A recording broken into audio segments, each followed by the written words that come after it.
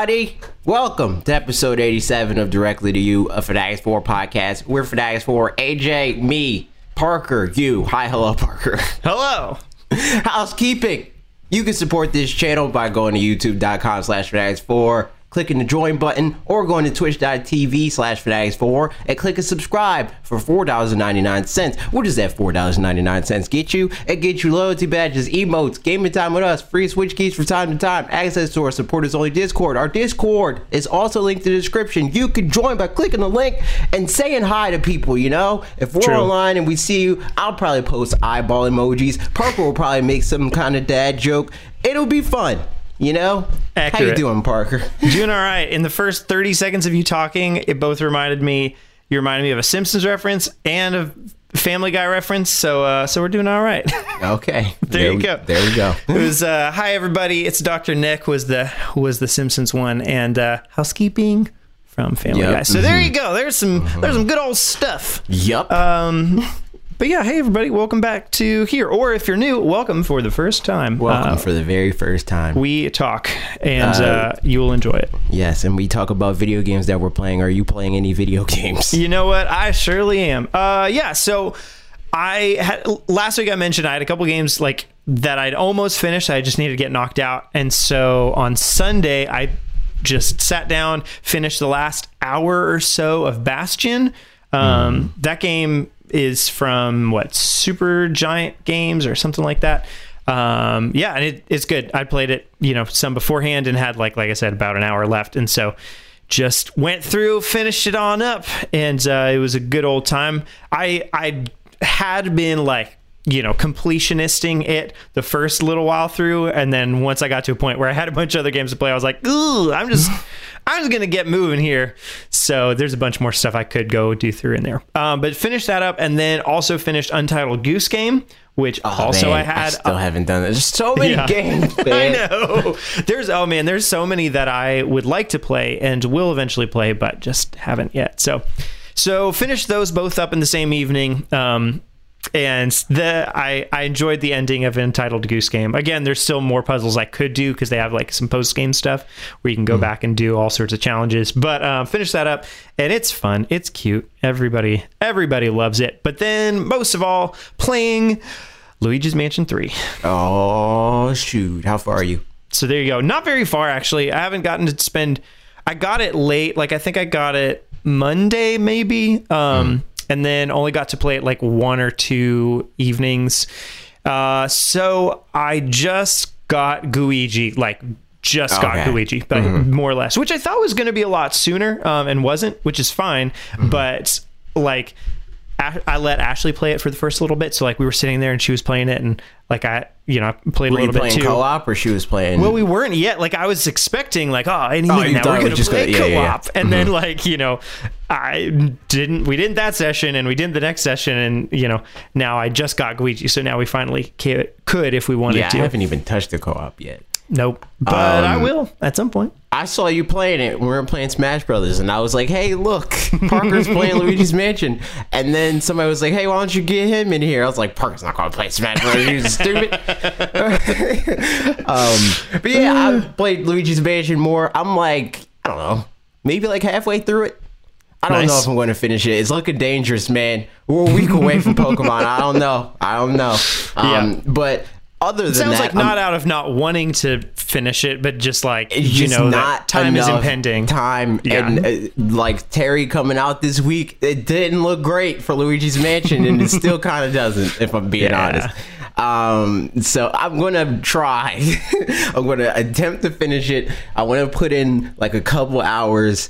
Later tonight, I'm talking 2 a.m. or something like that. Yeah. But I'm also playing, which at the time of recording this is embargoed, but because the way dates work, it's not going to be when this goes up. I'm playing Super Lucky's Tale. Oh, nice. So you played Hat in Time and Super Lucky's Tale, both of which are Mario-ish kind of platformer thingies. Right. I'm kind of surprised by this game. Like, I knew nothing about it, and I thought it was just like, oh, it's just a platformer. I'm just a fox jumping around. There's not really any like story or anything like that. It's kind of like, it's like positioned more as like this epic thing where it's like your world is in ruin, and you're the chosen hero, and you get sent to this other world, and you are the chosen fox. Yeah, it's like. I'm like, all right, like I didn't expect that. That's funny. So yeah, I like the mechanics, like the I would like. There's like Cappy and like Flood and like all that. It's like a central like this is a platformer, but this is a different thing. And the thing that I know of so far, maybe you unlock more. I don't know, because again, I knew nothing about this game. Yep. Is you can dig underground and burrow along the way, Nice. And that's neat. I want to see how they're going to use that. That's interesting, because most times it'll be some air mechanic kind of thing, like Cappy or Flood or whatever, or like, the spin and Galaxy and all that kind of stuff. So that's interesting to have something that's underground. Right. So far, I just used it to there's like coins that are buried under, like halfway underground, to be like, hey, you can dig here and you can pick up coins. And then the other thing that I did is you basically use dig like in Pokemon, and there's like this enemy that needs 2 hits, so you can dig under them, pop up, and then jump on them, or smack them with your tail. I mean, not jump on them. You'll probably get hurt if you do that. Don't do that. True. So yeah, I'm like, literally, I just got through like the tutorial stage or something like that, and then I played more Smash Brothers because Terry's out. True, he surely is. So there it is. We'll talk about that in a little bit. We will. So Super Lucky Sale, I'm just curious, because for some reason I feel like I'd heard that it was just kind of a bland 3D platformer. Your impressions so far seem like it's, I don't know. Like, how would you rate it on compared to other 3D platformers? I think so far, it's giving me a similar feeling that like a Hat in Time did. So like if it was a tier list, right, and bottom tier was like freaking, I mean, no offense to this game, but if bottom tier was like the 3D ukulele, and then I would put this game, and then a Hat in Time, and then Mario Odyssey. Okay. So as far as like Switch 3D platformers. Yeah. So it's like decent, but it's not like, it's better than I expected it to be, because I expected it to be like in the ukulele range. Yeah. Where it's like not really designed very well, but it's like kind of neat, and the characters are quirky and whatnot. Yeah. Which is also a thing. There's a robot man named Greg. Nice. I don't know why that's just a funny name for a robot, but it is. Especially like in this world, because everything is like, you're the chosen one. I'm Greg, the robot. It's like, all right. Okay. That's okay. So the D&D campaign. He's like a golem or some crap, but he looks like a robot. So I'm calling him a robot. The one-off that we had for my birthday last week, I pretty much, like, I wasn't DMing the thing. My friend Mitch was, who's been on here. But I did set up most of our characters. Like, I just asked Ashley and Chris and Steph, I was like, hey, what do you want your characters to be? And they just told me the race in the class, and I figured everything else out for them. So like, my name, first of all, was Yolgan Your Memory, and he was a big like Frost Goliath kind of thing, so that was fun. And I had a bunch of hammers, so I just like bop people on the head and jog their memory was the joke. And I had just like a very silly German accent. But yeah, the other guys, it was Ashley was Aurora, the celestial ethereal mist, and Stephanie was Sana Glimtall, and Chris, I just called him Beth, which I just thought was the funniest thing, and he did not enjoy and proceeded to change his name pretty quickly. But the Greg thing just reminded me of that, because it's like all these fancy names, and some call me Tim, like it's like, you're Frank. Yeah, exactly. But yeah, that's about it that we're playing. And we'll get to the Terry stuff, because I'll have some questions about that in a bit. But in the meantime, we got some news to talk about. We sure do. First thing we're going to go through is Doug Bowser talked to The Verge, had an interview and talked about a bunch of things, but we've got some quotes pulled from there on a couple different topics. And we like to go through these kinds of things. So Doug Bowser said, on the topic of 3DS support, He said, we continue to look at the 3DS family, both hardware and games, as a strong entry point for some consumers, and we're seeing that. As long as consumer demand is there, we'll continue to provide both hardware and software on the front. We're certainly not going to say it today that the 3DS is a dead platform. I think time will tell. We will continue to support 3DS in this holiday and into 2020. So, like, what does he mean? Because, like, they didn't really support it. And if we're talking about, because, like, when we think, like, I'm going to support this platform, we think we're going to make new games for this thing. Right. And they didn't really do, what, like 4 3DS games came out this year? Maybe? Yeah. I think that's the thing is, like, we're reading this as, or, like, when we hear Nintendo's going to continue supporting the 3DS, that exactly like you said, they're going to make new games and like they're going to keep bolstering the platform, when really I think it means more like when you have legacy software. Like, I worked in customer support for a while, and like we technically supported some older software, but we didn't sell it. So like even though technically we gave answers for it and helped out with it, it's different from actually like promoting it and that kind of thing. Right. It seems to me that's more what this is like, because I can't see any new games coming to this, especially after like the Alpha Dream stuff and all that. Yeah, and them saying that they're going to bring their handheld franchises to Switch. Yeah.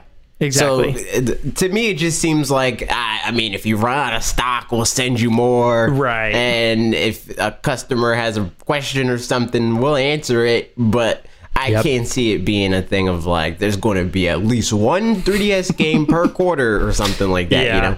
I think too, like because they still have 3DS projections from their investors briefing, you know, going into this fiscal year, they said they were planning on selling 1 million, I think, 3DSs from March of 2019 through March of 2020, or April 2019 through March 2020.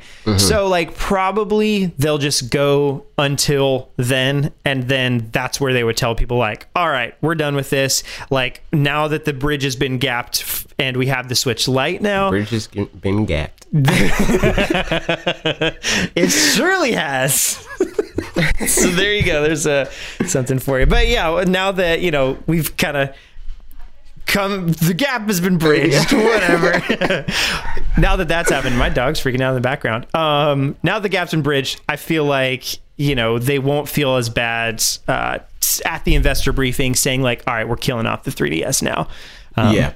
So that, I bet that's what they're holding out for. But I'd be really interested to see if they still say they have projections at that point. Like, oh my goodness, what are you guys doing? Yeah, like, are we going to, and freaking 2021 or 2022, are they going to be like, our projections for 3DS is 50,000 units for the year? We're going to sell 5 3DSs, y'all. Yeah, we're going to, in 2030, we're going to sell 2 3DSs. It's going to be great. Yeah. Meanwhile, Mario Kart Wii still sold like 40,000 copies in the last year quarter. Before that, it was like 40,000. I mean, like 100,000. Yeah, which is wild. It's so funny, but I mean, yeah, that's still, you know, it's still selling well. But I think we are kind of coming to the point of this holiday is like kind of where people that have been waiting on the Switch, well, besides the people that are tuned into what we're about to talk about, like the Joy-Con drift issues, like which that I think is making some people hold off on getting it.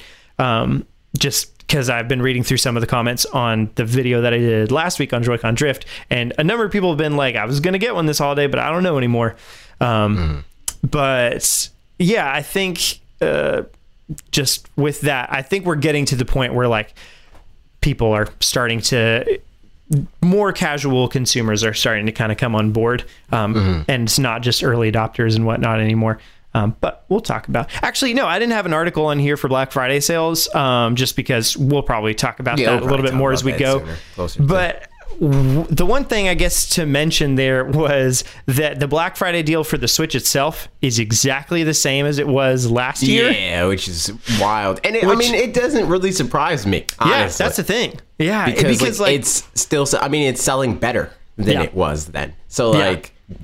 Why? Like, exactly. They're saving their, like, that's kind of the ace up their sleeve for next year to compete with other, you know, hardware and stuff like that, which... Yeah, and that kind of confirms, like, a thing that I talk about constantly. Whenever people are like, but the price of this game, is this worth, blah, blah, like that whole thing.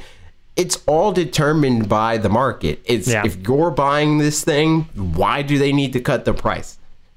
sales aren't favors. Yeah. They're a bargain. It's hey, you want to buy this thing? Fine. Oh, you don't want to buy this? What do I need to do to make you want to buy it? You know? People want to buy it, so no need to make you want to buy it, you know? So. Yeah, exactly. That's so what maybe we'll start getting like deeper discounts and stuff next year. Maybe. But like, I wouldn't be surprised if we didn't. Yeah. I could definitely see it more next year. Since we didn't get it this year, and like it makes sense again with, you know, like at this point it's still a much hotter item than the PS4 or Xbox One would be, because people know that that PS5 and Xbox the next box as what GPMPO I think says that are coming out next year, so that's, you know, people will be holding off on those guys. But also to me feels like that may not disproves, but a little bit like disproves the Switch Pro idea.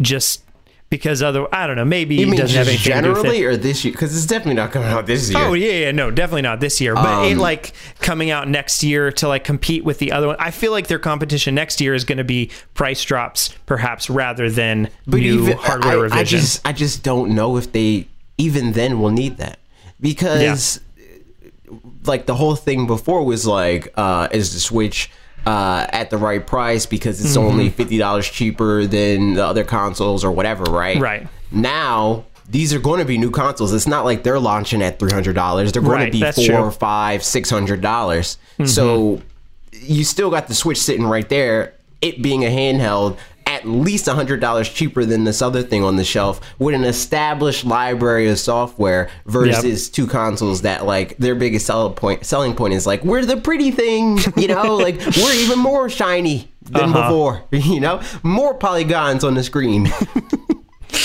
Yeah, like, more polygons, some more Kotakus, some more The Verge, and The Verge talked to Doug Bowser. That was fun. So the next quote is regarding Joy-Con drift, which we talked about for a second there. And so Doug Bowser said, "Our goal is always to create quality products and products that ensure gamers are having a great experience. We're continuously looking at ways to improve our products as we go forward, but in the end, we want consumers to have a great experience. And if any case they're not having that experience," he said experience like 20 times so far. If they're not having that experience, we encourage them to contact our customer support groups, and we'll do our best to help them through that. That's been how we've been handling our consumers over the last few months as issues like this have arisen, and we believe that consumers are finding their way back to great gameplay experiences. Sure. I like, he didn't really say anything. Yeah, there, not a whole lot to say that we haven't already said. Yeah, exactly. I feel like, right. Yeah. So I mean, yeah, Joy-Con drift is a thing. Yep. They're not going to directly address it. Right. Pretty much at all. Yeah. And it especially wouldn't come out through, unless accidentally, wouldn't come out through Doug Bowser or something like that. It would be like a PR thing if they were going to, but they're not going to. Right. And it's like, I don't know, like maybe like what he did say is kind of weird, because like it's not universally true. I mean, obviously what he's concerned with is his market, and his market is America, and that's how they're handling it. But the other parts of Nintendo aren't doing that, you know? So I don't know, it's weird. Yep. Yeah, and the last thing he talked about here is on whether we'll ever see another tiny plug-and-play retro console. And he said, "Our focus right now is absolutely on our dedicated platforms such as Nintendo Switch Lite and our flagship Nintendo Switch. I think with the gameplay experiences you saw with some of our classic consoles that we launched a few years ago, they're now available on Nintendo Switch Online, and this is where our focus will be." So once again, post my best pal Reggie, what he said when he was like, "Nah, we're not doing N64. It's going to be on Switch, Nintendo Switch Online. That's the thing. That's where we're going." And everybody's like, yeah. But N64 Classic though. See, this is Nintendo's way of saying N64 trash. We don't want to put a retro console out for that. Also, like it just seems like too much at that point, where it's like, all right, Here's the N64, and then 4 controllers. To get a full N64 experience, it's going to cost you like $150. And honestly, at that point, you might as well just buy a Switch Lite. It's like, I would love an N64 Classic. It would be great. You're a dweeb. Yeah, but you're absolutely right that it's the first one that starts to get way more complicated than the NES and SNES do. Like, as far as, software emulation, like, not that much harder. We've got plenty of emulators, all that kind of stuff. Much. But as far as just the hardware setup and like even just the boxing and stuff too, where like the bigger the box is, the harder it is to store more and stuff like that, I would imagine. And so the controllers are just notoriously janky. Like, I love the N64 controller for nostalgia reasons, but as far as an actual N64 is janky, all of it. But as far as like the actual controller goes, like, it's, you know, that's going to be really awkward to put in a box and keep it in a form factor and stuff like that. So, and then having 4 of them, like, you would have to, for sure, the whole thing would be $100 to have 2 controllers in there, maybe, and then you would need, you know, to spend another $40, $30 or something to get 2 more, and that's just a mess, you know. It's too much. It's too much. I would still love it, I mean, as I've said, but yeah, I mean, the question then is just like what the timing will be, and I'm afraid it's going to be another, you know, year, so like till September of this next year, and I'd really hope that's not the case, but probably is at this point.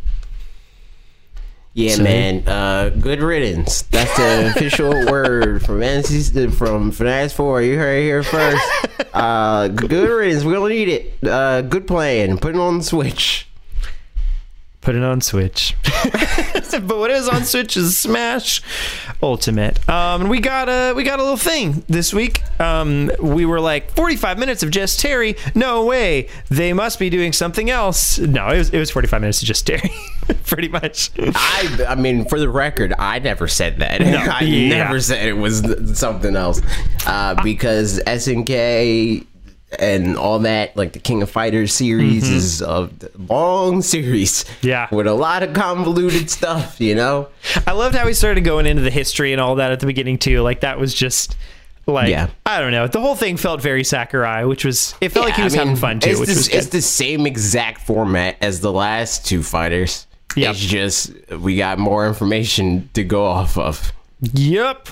So so a bunch of stuff, and we can talk about kind of your experience with it too. I know you just talked about some of this, or a bunch of this, on the Wolf Den yesterday for us, 3 days ago for everybody else. But Smash 6.0. So some of the things that happen in there are Terry's obviously in there if you pay for him, and he comes with a stage and some other stuff. So let's just start by talking about Terry. Thoughts overall? I think he's good. Like I said on Wolf Den Live, like in regards to like tiers and stuff like that, and obviously it's early, but you know what? For the record, I've been pretty on the money with the last couple characters of where I think they're going to fall, and I think Terry is high tier. I don't think he's like top 10 or anything like that, but he's definitely in the top 20. And that's saying something for a roster of almost 80 characters. Yeah, right. I think that there's a lot of potential for him that maybe get in the top tier as like people optimize combos and like get good at doing like the commands and all that stuff. He has like a lot of kill confirms, it looks like, but it's just, the problem is he needs to be at a high percent to pull them off, and people need to actually fall into that. And also, like, his this is some Smash lingo. His hurt box is really big, so it's easy to combo him. Gotcha. So it's like, you know, like he kind of loses his own game in a lot of instances, especially coming from somebody who plays Pokemon Trainer, and Squirtle is a thing that exists and something that I'm just focusing on more overall anyway. Like, Terry is a fun person to fight because like he just is combo food for a lot of the match. You just knock him around. As far as using him, he's fun to use. I'm looking at his model right now, and like, it's just, I mean, it's a great model, but it's also really funny looking at like his arms are huge, and like his chest is huge, and then his stomach is like just a little stomach, and his face is just this tiny little, you know, anime face. It's with long hair and stuff. So like, if you looked at just his face, you'd almost feel like, oh, it's just like a cute little high school anime girl or something, and then he's got, you know, the biceps of just 20 faces. Yes. Which is just funny. So yeah, he's fun. He's fun to play as. He's fun to fight. Good addition. Take Hero out and put him in twice. There we go. Yep. Yeah, so and he had a stage that came with him as well, and the stage is trash, very garbage different. stage. Take the stage out of the video game. Not a good stage. It's counterintuitive to what the game is supposed to be and how you play it in terms of knocking people off the stage, because some characters are better at that, breaking that barrier and stuff like that, than others, just inherently, not because they actually won the game or won neutral or the whatever exchange you have with the other fighter. It's just that their knockback is higher, so they can kill earlier off of the thing. And it seems kind of random, like what breaks the thing and why, you know? Because like I did some labbing, another Smash term. I went into training mode, and I was like, okay, what breaks this, and how long does it take to do it? And it just seems like some characters are way better at it. Like I forward smashed fully charged with Charizard, who is a heavy. Yeah, and it took like 4 forward smashes to break the barrier. Up to the side, like you were like standing right next to it? Right next to the barrier. Man, and it took forever for it to break. Who were you fighting against? I was fighting against Link. Okay. Yeah, I usually put in like a middle of the road character in terms of weight to try to figure that stuff out. And it just does not seem right with like how long it takes for certain characters to do it. Whereas like a character like Ganon, he'll tap you and you're dead. You know, like it's just a dumb stage.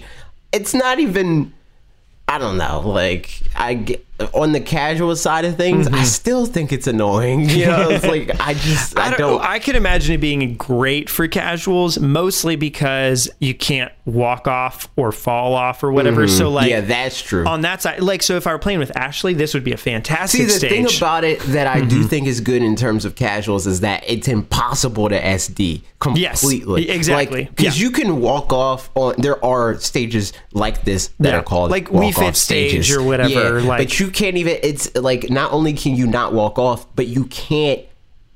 Like, you know, Squirtle's side B, like how it does withdraw, and you can't do that. It's impossible. Even Flare Blitz, like Flare Blitz doesn't break the barrier. It's so weird. Yeah. But so it's only a character getting knocked into it that does. I mean, that's so I feel like that is good for that, you know, for like people, but just not good for competitive stuff. But the problem then is that's only good for people that are really bad playing with other people that are really bad. But if you're playing on a casual stage, like you know, like Palutena's like, what is it called? Palutena stage. It's the big old, the giant one. Yeah, that one. Something like that kind of levels the playing field. That's true. This stage, if you're playing against somebody that's good, you're just going to get comboed into oblivion, you know, because like you bounce off the wall and then they're just going to punish that. I think it's probably just a better like party stage kind of thing where it's like, it's, you know, it doesn't really matter. Like, you know, the like technique, like any of that kind of stuff. Again, like if Ashley and I are playing against, you know, if we're on a team playing against somebody, like, so that she doesn't SD at all, and then we can, you know, she can just knock them around as much as she can and that kind of thing. Like, I could see it working for that. But as far as within competitive play, ban that stage immediately. Stage garbage. Yeah, but in the back of the stage, we do have a bunch of people. I'm not going to go... whatever. Andy Bogard, Joe Higashi, Kim Kafwan... What? Kafwan. Sure. Geese Howard, Ryo Sakazaki, Kyo Kusanagi, Ioro Yagami. Man, I'm butchering these. Haumaro, Nakaruru, Athena, Simaya, Rolf, and Clark, and Tockles. So there's some people, there's some Japanesey sounding names for you. Just said not Japanesey at all. And in this week's episode of Anime Boobies Makes the Internet Mad, Mai's not in this game. Oh, man. Because Sakura, which apparently, I mean, that's obvious. Yeah. I thought it was obvious at least, but in the American version of the direct or the announcement or whatever, he said Smash Brothers is a game for good little boys or good boys and girls. Yeah. So Mai can't be in it. But in Japan, he said the rating. We want to keep the rating. Oh, really? Yes, which is obvious. Like Yeah, I thought yeah, that for was sure. the most obvious thing in the world. And I think he elaborated on like, Is it rated E10 plus? Is that yeah, the here. Gotcha. But there it's like something else. I don't know what the, Yeah, whatever their system is. the rating is for them.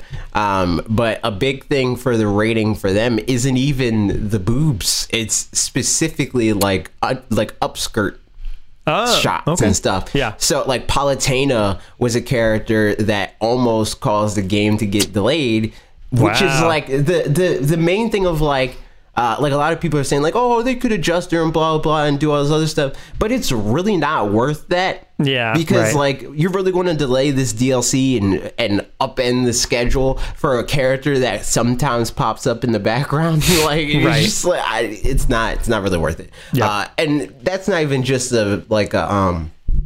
like passing it back and forth with their ratings board. It's also passing it back and forth with SNK and saying, Right. is this design okay? Yeah. No, that's not true to the character. All right, back to the drawing board. You know, Yeah. it's not worth it. And they very well might have even reached out to SNK just on the front end, being like, "Hey, can we use this character? Can we use Mai, but just completely change the model?" And they might have been like, "Nah, probably Yeah, not." good, like, And nope. then Nintendo's like, "All right, then there's no way." And then that's it. You know? Yeah, I think Yeah. it's funny that. Because I mean, like again, like you guys said on the Wolf Den, it's kind of lose because like people are mad on this side, but also like if she'd gotten censored, which would have been the only way that she could have gotten in the first place, then people would be like, "What? Now they're censoring Yeah, the Smash?" exact same like people would be upset about Yeah, that. right, exactly. So I mean, And they then just want her like to be in a way that it is just impossible. Right. And the whole upskirt thing also kind of like puts a hole in their whole argument where it's like, but Bayonetta and Right. Zero Suit can't look up their skirt. You know, I was like, they're Yeah. So it's a lot of it is a cultural thing and all that other stuff, which is ironic because like if it was our end and it being like, oh, but boobs, they're dangerous. Yeah. Then people would be upset about that, and they're like, "You're affecting Japanese, like you're criticizing Japanese culture. Let them be Japanese." But Yeah. like, actually, the censorship is because of Japan, Yeah. from what they're saying. I mean, it also probably has a lot to do with our ratings board. They probably would be more upset about Yeah. the boobs end of it. Yeah, right. Man, it's funny stuff. But yeah, she's not gonna make it. I loved the Smash, also the good little boys and girls. That Yeah. bit was priceless. And Yeah, man, that's the way that they do localization these at its direct things finest. too, with every, like him having a live, the people working on the video too and other people in the room, is really fun, just because it's like, probably some of them are hearing this for the first time. They're people that work on the game and they didn't get to hear them practice or something like that, so they just come on in and they get to laugh at all the jokes. Yeah, We love jokes, so all that good stuff. Yeah, and then the online, there's some online stuff. Yep. Any notable bits from that you want to point out? So they have a mode that's no Bob allowed mode. That's what it's called. Only Elite Smash players can enter these arenas, and that's great. Because sometimes I just want to taunt Bob, Also, there was some stuff that I thought, you can only, there's a thing where you can find arenas now that are made by your friends, so like you don't have to enter the arena code. Because like if you made an arena that was public, you have to enter the code even if you're friends with somebody. Now you don't have to do that anymore. Gotcha. Okay. Interesting. There's also another thing with now you can do random Omega and Battlefield stages, which is like random stages that are just vanilla, no platforms, and then random stages that are a version of that are also with the platforms. Yep. Which you couldn't do before. You could do it locally, but not online. Right. And then there's like small like quality of life changes with like how you communicate within the arena and how the arena communicates with the player, where it's like round one's over, you have this many consecutive wins, and so on and so forth. That's nice. And you can send little messages that are pre-planned and stuff like that. I can't play right now. I'll be right back. Stuff like just keeping Where's people, the pizza? That kind of thing. Yeah, exactly. Yep, that message is Everyone number one. is always actually number for 2. I forgot what I said. Number 1 was on Wolf Den Life. Who's to say? Only the past. Only the past. They also did game balancing stuff, which Pokemon Trainer is safe. He didn't get nerfed. Nice. But I wanted buffs, so buff him. Not because I feel like he needs it, but because buffs are fun. They're great. Yeah, just exactly. let me be better at the game, even better. I mean, it's always a little bit fun too, I would imagine, to have to lab stuff just for a little bit to be like, okay, so what's different about this then? And figuring that out. Unless they make something worse, that's not fun. That's true. What if they made one thing a little bit worse and another thing better? Yeah, that's okay. That's cool. That's balanced. Just even it out. Yeah, exactly. But they did buff a whole lot of characters that are kind of trash. Nice. On the whole, there's always a conversation with most people, because most people aren't who it applies to when a tier list is made. Tier lists are assuming that you're as good as you could possibly be with a given character against another person that is as good as you could possibly be with the other character, given their tools. We did the Wolf Den tournament, and I got second place because I lost to a Jigglypuff. That doesn't mean Jigglypuff is a better character than Pokemon Trainer. You know, Jigglypuff on the whole wasn't a great character, but Jigglypuff got buffed. Incineroar got buffed. King K. Rool got buffed. All the bad characters, pretty much, except for Little Mac, got buffed. So that's cool. Good for them. Good for them. And you know what? Good for us, because we got a Pokemon trailer with some little tidbits and stuff. Also, heads up, after this, we're going to talk about the leak situation with Pokemon things, but we're not going to talk about any of the leaks themselves, because you know what? I don't even know any of them. We haven't even seen the leaks. I didn't want to look into those. But we did get a trailer. It was the items and features trailer. This stuff, I watched it. You understand some of the bits better than I do, but I remembered something from a couple months ago. We were talking about EVs, and I was saying how I thought they worked, and you were like, nah, man, that's not even close. And I was like, wow, weird that I was so off, but I figured it out. I looked it up. Apparently, Gen 1 and Gen 2, again, obviously, super different from all the future ones. And so their system, I think I was at least very close to understanding it with those. But the idea of Gen 1, I don't think EVs were really a thing. So they were. It wasn't. It was stat experience boost or something like that, where it was like it wasn't EVs exactly. Yeah, it was something like similar kind of conversation. But the basic idea was pretty much the more Pokemon you fight against, the more you'd level up and stuff like that. But it only starts when you first catch a Pokemon. So I had a level, I don't know, 20 Chansey or something like that, and this is how I figured out something seems weird about this. Was I was playing at some point and I had a level 20 Chansey, then I caught a level 55 Chansey in Cerulean Cave, and as a kid I just would have swapped it out and been like, level 55, obviously way better. And then I looked at their stats and I was like, they're pretty much the same. They're barely any different at the level 55 one, and if I level up this level 21, it's going to be way better. So then I looked it up, and more or less in Gen 1 that's how it is, and it's pretty garbage. That's still how it is. How it is. Yeah, you still start to accrue EVs when you catch the Pokemon. Okay, so that's the thing that I was trying to explain before. Okay, so I wasn't too far off on a base understanding of something. It just wasn't fully the right thing. But yeah, in Gen 1, it was different in some regard. And I think maybe that's all that there was to it, is just you... it's some weird thing, and it's super simplified and all that, but it's kind of jank.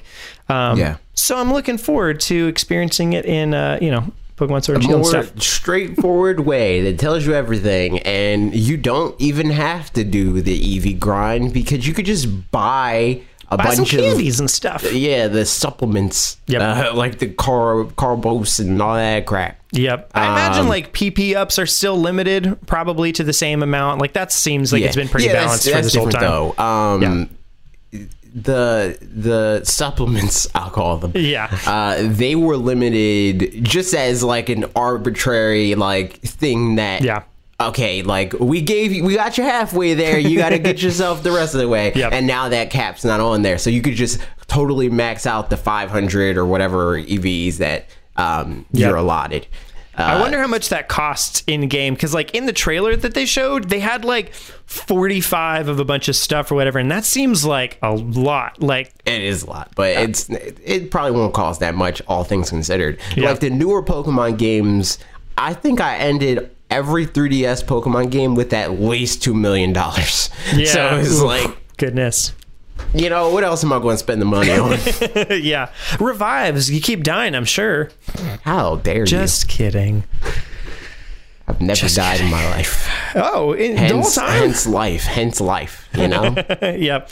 But yeah, some other things. You know what? The thing that I linked was the video and not the article talking about it. So I don't remember all the bits and pieces from it, but we're going to go through. And there was the mints as well. And those... Yep, those let you change your nature, but not really. You kind of change your nature. You still, like, if you have a modest Pokemon, it's still going to be, like, aesthetically on the Pokemon's, like, fact sheet thing. It's still going to say it's modest, but it's going to give it the attributes of a Pokemon that's adamant, you know, like, whatever mint you give it. Yeah.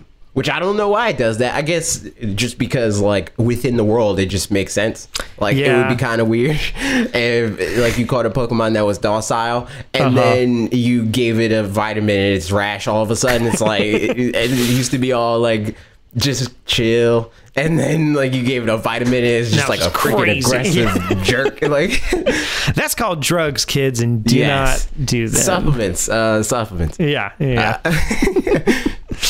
So so that's there's good. mints, and then the egg move thing. So explain that a little bit. Also cool. I mostly get that, but so with egg moves now, there's like moves that Pokemon can't learn by TM or by level up, but they still are capable of learning them by breeding with another Pokemon, and the baby gets the move. It inherits a move.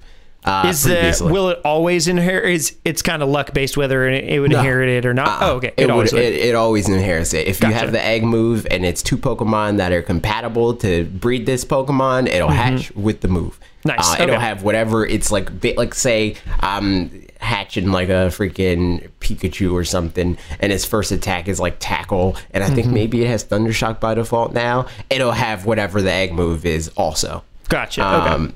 Now you don't have to make an egg, because the thing that sucks about doing the egg move thing is, like, say you have a shiny Pikachu and you want to give it this egg move, you gotta, like, breed for another shiny Pikachu to have a shiny Pikachu with the egg move. Now you could just put the shiny Pikachu in the daycare with the Pokemon with the egg move, and it has at least the shiny Pikachu has at least one blank slot. It will transfer over the egg move. Nice. So that's good. That is good. It's nice having all these options and stuff, because, like, you can grind for some of this stuff, and I'm sure in some regards it makes it rewarding when it finally does happen. You know, there's something about that. But is it worth it? You know, like an arbitrary thing. It's absolutely. So it's like, because it took me a year to do this, it makes it somehow more valuable. Because it took me a year to earn $100,000. The $100,000 is way more valuable to me than the one you just gave me, or the money you just gave. You know, it's like, nah, I don't know about that, man. And the result is the result. Yeah. So all that stuff. But yeah, and then you can also access your box anywhere. Well, it says almost anywhere. I'd imagine like Anywhere, Elite Four, probably you can't. That kind of stuff. Yeah, it's like if you're in a gym, you can't access your box. Yeah.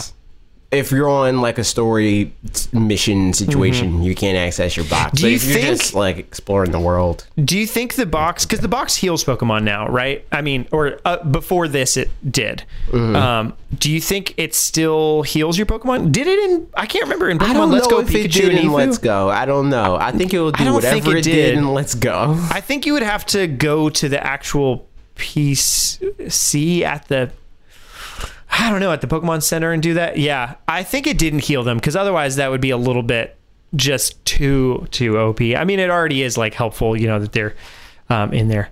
Yeah. I don't know. I'm very curious about that. But yeah, strong guess that probably not. Oh, and also there's candies for just experience in general. So that's a thing. Which is good. Yeah. Good, man.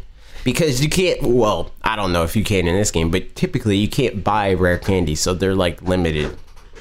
or Right. you got to grind for them by using pickup and all. That's luck based and all that crap. But now you can buy experience candies and crap, which is Okay, great. you can buy them at the store, it said? I didn't notice that. I'm pretty sure you can buy them. Cool. Okay. I just saw them. I figured you picked them up or whatever. Because you couldn't buy candies in Let's Go, could you? I think You get them when you catch Pokemon, Right, But yeah. this is like a different kind of candy. Yeah, for sure. Interesting. I'll be curious about that. But yeah, Pokemon, all the Pokemon stuff. So it's a lot easier pretty much to just like kind of turn your team into just like the a kinds lot of of competitive stuff is way easier now. Yep, which is very nice. So that's good. But yeah, then the last thing for Pokemon is just that there were the leaks. They happened. Nintendo shut it down pretty quick, but not quick enough for people to still be able to go out and see Pokemon if they wanted to. Something that is like frustrating for us is that every time something like this happens, they clamp down on review copies. Yeah. Which sucks, dude. Yep. So like, I mean, we weren't going to get it ahead of time anyway. yeah, we probably weren't. But if that was the difference between us getting it and not getting it, that would really suck. I mean, at one point it was because brand ambassadors just across the board, if they got it early. Yeah, but after the okay, whole yeah. thing with the 3DS and all that crap and stuff, it ripped it. Man, that's just like I don't know. I've got thoughts about this. Like I think some of the argument from one side just about it in general is people are like, well, we want to see the leaks. We want to see the Pokemon that are in this game before we buy it so we know whether it's going to be worth it to buy it or not. I think that's like the main argument. It's like if which is a since weird Pokemon company isn't showing us everything in the game, we don't know if it's going to be worth our purchase or not. Which is weird, man. It's weird. I don't agree with that. Like I mean, you can, if that's your opinion, that's totally fine. Like that's an opinion, I guess. That's still not right for somebody to leak it. Like that's straight up illegal. So Yeah, like I don't and it hurts think the industry as a I whole don't as think well. it's a good argument because it would be like to the extent of like saying, well, I'm not going to go see that movie unless I know the ending is good. You know, like that's kind of, I mean, that's theoretically that's what like reviews are for. That's what waiting until somebody else has gotten the game that you trust is for.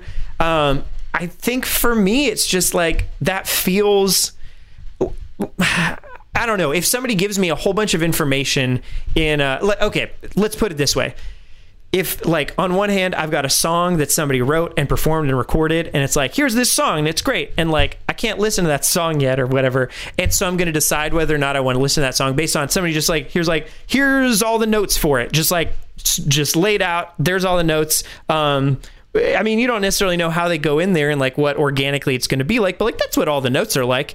That's, I mean, it's different than that, obviously, blah, blah, blah, whatever. But I feel like that's sort of the idea is like there's definitely an element to where presentation, gameplay, and like the way it's all strung together plays a really big part, more so than just the actual individual elements that are in it. Like, or like a Bob soup said, versus the ingredients. I don't know. Bob said a couple of times, and I think he said it during Wolf Den Live. He was basically like, well, we're just seeing like these still like static images off a computer screen, right? Like there's going to be Pokemon that you see there and you're like, that looks dumb. And then when you see it in action, it's going to look way better. Yeah. And I've had multiple like personal experiences like that where, like, for instance, Sceptile. I used to think Sceptile was so dumb looking because his back sprite looks stupid. But then I saw him in the anime and I was like, yo, Sceptile's pretty dope. You know, like, yeah. I mean, I feel the same way. Just finding Pokemon in the wild is always more exciting to me than just seeing it. Where like, I remember, I don't know, I feel like I'd seen Baniri or something like that, or Lopunny or something, whatever, one of those bunny Pokemon. And I just like seen it independently and I was like, all right, whatever, like I don't really care. And then like ran into it in the game and I was really excited to have run into it because it was a new Pokemon and I was like, oh, well, it's cool. And like, you know, I find out new things about it. And then that individual thing is exciting rather than I mean, it's kind of like same kind of thing for just leaks in general, like Elite Direct. You get like, oh, well, here's this bit of news, this bit of news, this bit of news. None of them get to have the impact. Here's a 4chan post Yeah. with game titles. Yeah, it doesn't. Exciting. It's just not, like, I understand it, and like, especially if we know theoretically which Pokemon are in it. That doesn't 100% mean we know which Pokemon aren't, I suppose, but probably there's a good chance. I don't know. I mean, I don't know which Pokemon are in it because I didn't look at it, but I mean, it's the same thing as the conversation that me and Logan would have about Smash Brothers. Yeah. Where everybody's like, well, the characters and somebody's going to leak it anyway. So it's like leaks are a deliberate decision to look at. yeah. Like especially now where you can like filter stuff out. Like if you looked at the leak, it's because you didn't avoid the leak. Yeah. Whereas a Nintendo Direct is something that, as Nintendo fans, you can't really avoid seeing information that you don't want to see. Yeah. So it's like, and I know from experience with things like Smash Brothers, it's way more exciting to unlock whatever, right? In the game and say, yo, I didn't know that was in there. Yeah. That's dope. Yeah. Versus just grinding away until you find the thing that you saw beforehand and you know that you like, but you don't have it yet. Yeah. It's like, it's not the same. I don't know. I think just the whole, exactly all the stuff you said. And I know that people wanted to see this stuff. So like, I get that. But that doesn't excuse... The thing I understand wanting to see beforehand is the legendaries, because that hinges on which version you get and all that stuff. And the starter evolutions, because for a lot of people that aren't me, they want to like make that decision and say, okay, this is the starter Pokemon I want. This is going to be my guy. I like his third evolution. That's great. Me, I know Pokemon is a game that I'm going to trade people for. So if I don't like the third evolution, whatever, what I'm picking is the one that I see and I meet when it's standing in front of me with the Pokeball there, I mean, for what it's worth too, like I don't want to, like in real life, for example, I don't want to become friends with a kid when I'm a kid. I don't want to become friends with a kid because I know that when he's 40, he's going to be rich, something like that. Like I want to be friends with a kid because I like him as a kid. Like, I know that analogy seems maybe far-fetched, but I'd rather pick Sobble because I think Sobble's cool. And then if his evolution kind of sucks or whatever, it's like, well, that's whatever. That's this weird Pokemon I've got now. But like, I'm not picking, and I know that's completely different from so many other people. Like I'm just saying for me and I'm not saying one way is right and the other way is wrong. I just mean like for me, I don't want to see that, but I get why people want to see those specific Pokemon. Seeing every Pokemon, I think, is like overboard. I don't think that that's necessary to make an informed decision on whether or not you want this game. Because then too, like I think the way that we as humans like gather information, if we're given too much stuff all at once, we just kind of like make snap judgments about every little thing. It's just like the Twitter situation where so like thousands of people that you're following or whatever are making, saying all this stuff, and you're pretty much disregarding a whole bunch of it, just swiping past or whatever, because like, okay, well, that's not as engaging to me as this other stuff is. Whereas if you have to focus in on one thing at a time, like the first time you see a Pokemon or something like that in the wild, then it engages a different part of your mind, I think, than seeing all sorts of things and having to like take it all in at once.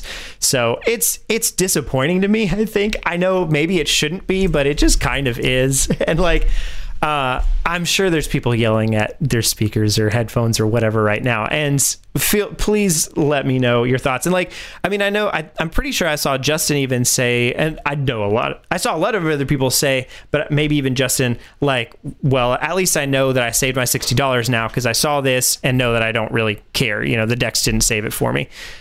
So that's just an interesting stance that's just really different from mine, I guess. So yeah, I think nevertheless, the leaks themselves shouldn't have happened because it's like, it's bad for the industry, really, and it's illegal. But, at the same time, if it saved you $60 and, 6 months from now, you'll still be like, yeah, glad I didn't get that game, then cool. That's legitimately good, I guess, for you. Yeah, I don't know. I just like to be optimistic about stuff normally. So that's me. Yeah, I just think that it's like for like most people that play Pokemon games, they're not like completing or catching every single Pokemon. They're not spending time with every single Pokemon. they're just going to catch their guys and that's it. I find it hard to believe, even if there's, and again, I didn't see the leaks, even if there's 150 Pokemon in this game and that's it. Right. I find it hard to believe that you can't find at least 6 that you like. Yeah, right, totally. And want to play through the game. I mean, and I did see, like, I didn't see any leaks, but somebody said something that led me to believe that some Pokemon that I'd like to see in there might not be in, which is like, that's disappointing because it's ones that I would love to see in there. But at the same time, I'll get over it and I'm fine. For me, like, it's just like the announcement of Pokemon Home made me not care even a little bit. Yeah, right. Like which I mean, we know because of official material that like Charizard, my favorite Pokemon, he's in the game. Great. Yeah. But if he wasn't, I don't care because I still have my Charizard. You know, like it's still going to be in Pokemon Home, and whenever they make it available to play, I'll play as, cool story. So true. I think this whole thing is overblown. I think that the reason to play Pokemon isn't just that this very specific Pokemon is in the game or whatever. It's the whole thing of like discovering the new region and the new Pokemon in there and the new ways to play it and stuff. Yep. So I agree. know. I think and I'm excited for the gameplay and stuff like that. And same. Yep. I'm also really excited for the gameplay of Just Dance 2020. I'm not really. That was a lie. No. But it's just a funny news bit that apparently this is Ubisoft's last Wii game coming out 9 years after the Wii has pretty much died. 8 years, I guess. But yeah, I just thought that was funny. There's not even a whole lot to talk about. Rip Wii, man. I mean, I assume this is the last. Besides, I guess, people are still making new SNES games here and there. Yeah, this is like when the indie scene can kick in and say like a new Wii game, right? Because right now it's like they can't really you can't make that exciting if like a big budget multi-million-dollar game is still getting released to this console every year. That said, actually, I wonder, does the Wii probably has a lot more DRM type stuff than, I don't know, maybe not. Like, could you just make a game on, that's true. A disc and then, have it be played on the Wii? Like, I mean, you could. I guess you could have always done that with like Homebrew. I guess, yeah. Well, because if you buy some new N64 carts or whatever that indie developers are making or something like that, you could just pop them in an old N64 and it would work, I think, without having to do any kind of hacking or whatever. So, but you think that depending on what somebody could do, they could just make new Wii games that would work on any Wiis? Yeah, and I think the Homebrew situation is not hard. Yeah, you just put an SD card in and there you go. Yep. So if the type of person that wants to buy a small quote unquote retro game that's new on their Wii, I think they don't have any problem doing it. Yeah, they'll be savvy enough to put an SD card in their Wii. I think you are right, but might even these developers might even put a 1 gigabyte SD card in the package that has the Homebrew pre-installed, and you just put it in there and you're done. True. That's true. And what else is true is you made a video this week. I surely did. You sure did. We're getting into that part of the podcast where you guys watch our videos sometimes and leave comments, and then we talk about them, and there you go. Yes, that's the thing. So AJ made a video on I forgot. The 3DS to Switch games. I forgot off the top of my head. How dare you forget my video? Yeah. And here's the first comment from Deceptijon said, would love to see either a remaster of Dementia, The Dark Ward, or a completely new game from the franchise. But a new Phoenix Wright game would be awesome on the Switch. Maybe this time they could make it all hand-drawn, up the quality of the music and sound effects, and treat it more like a darker graphic novel. I would be super down for that. So with this, there's a couple, and I think specifically at least half of the comments that I pulled, there's going to be a lot of games that I never heard of before. Because when I was thinking of the games that I wanted to put on here, it was just the big well-known, this is very specifically a handheld franchise sort of situation, and it's a Nintendo handheld franchise. Right. Didn't even think really about the third-party stuff. So I mean, I'll get to this in a little bit, but maybe I'll do another one at some point. We'll see. True. I would be down for another Phoenix Wright game. I think those games are neat. I don't know what the other thing is, though. Truly, I don't know. I'm curious, actually. Let's see. Dementia, Dark Ward. I just want to find out what kind of... Oh, I'm not looking up the right thing, apparently. I'm just looking up Dimension now. I was just trying to find out what genre of game it is. It's straight up just not showing up. Maybe... Oh, well. Doesn't matter. We'll find out some other time. Comment in the section. Let us know in the comments. Let us know. Thanks to Septajon. Curtis Marathew 58 says, a long shot to ever be on anything besides iOS and Android is Iron Maiden Legacy of the Beast game that you played on your phone. I highly recommend for you to check out It's a fun turn-based game that has the band's mascot Eddie in his different forms from each album and each release artwork of Eddie. It would be neat for it to go to the Switch. It could get a huge boost in graphics and slightly different play style to keep it fun. But I say aging this would be a long shot. But I say again, this would be a long shot. There we go. Is it available on iOS and Android currently? I don't know. That's a good question. Because he did say we should check it out. Maiden if it's on there currently, I'll check it out. Legacy of the Beast. Let's find out. Again, I don't know. These are some obscure games you guys are pulling out, man. Yeah, it looks like it from what I'm seeing here. So I'll check it out. Hopefully I'll remember and I'll report back on next week's episode of Directly to You. Nice. Good stuff. That seems like just such a funny combination of things. Iron Maiden and turn-based battles and stuff. I'm down.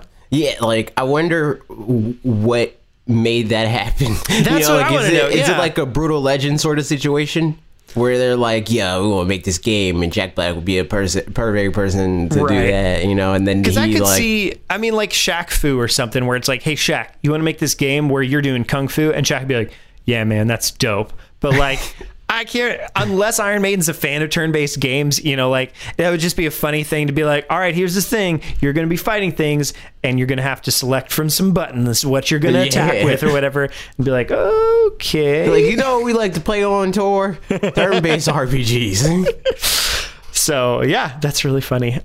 If there's a story behind that, Curtis Marathew, let us know. Jonathan Farah says, please do a part 2. Maybe next could be Metroid Prime Federation Force. Not a bad game, just the one we didn't want. Dylan's Rolling Western Dead Heat Breakers, Pushmo, a Kirby eShop collection, Kirby Superstar Ultra and Robobot, and Wario Master of Disguise. You're going to offend Max. He's going to be very upset, but I agree. Honestly about Metroid Prime Federation Force.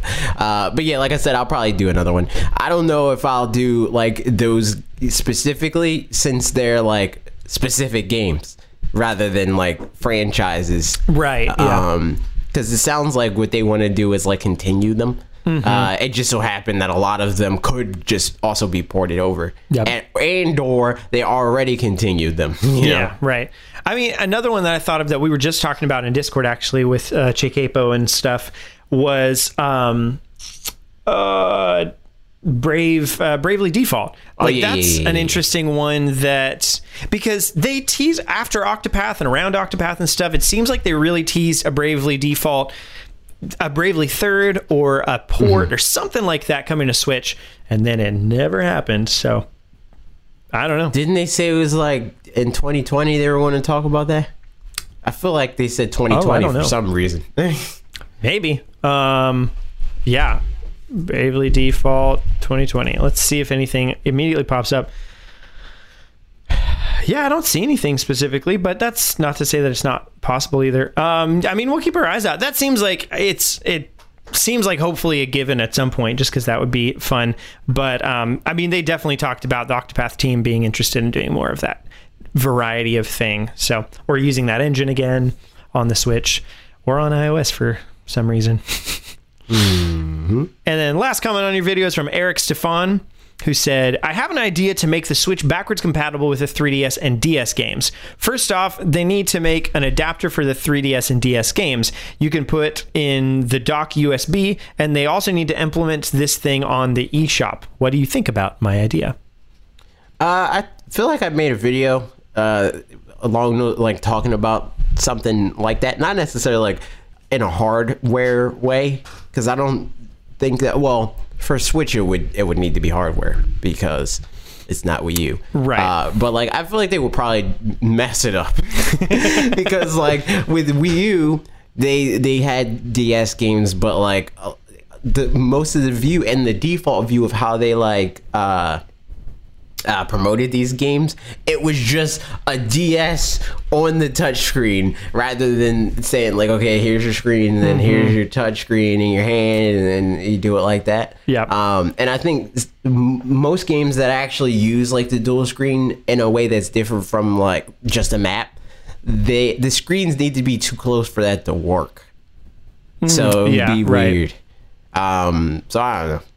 I like it in theory. Yeah. But like for the most part, most games could just be ported over without needing to have the like dual screen functionality. I think the problem with the hardware thing, I mean, kind of like you said, unless they find a really simple form factor where like, yeah, there's so many complications there. So either, this, especially like, the Switch Lite or something like that, it would just be too small to be able to have both screens on there without it being like sideways or something like that. Like there would be a lot of issues as far as getting it to work on the handheld portion of it.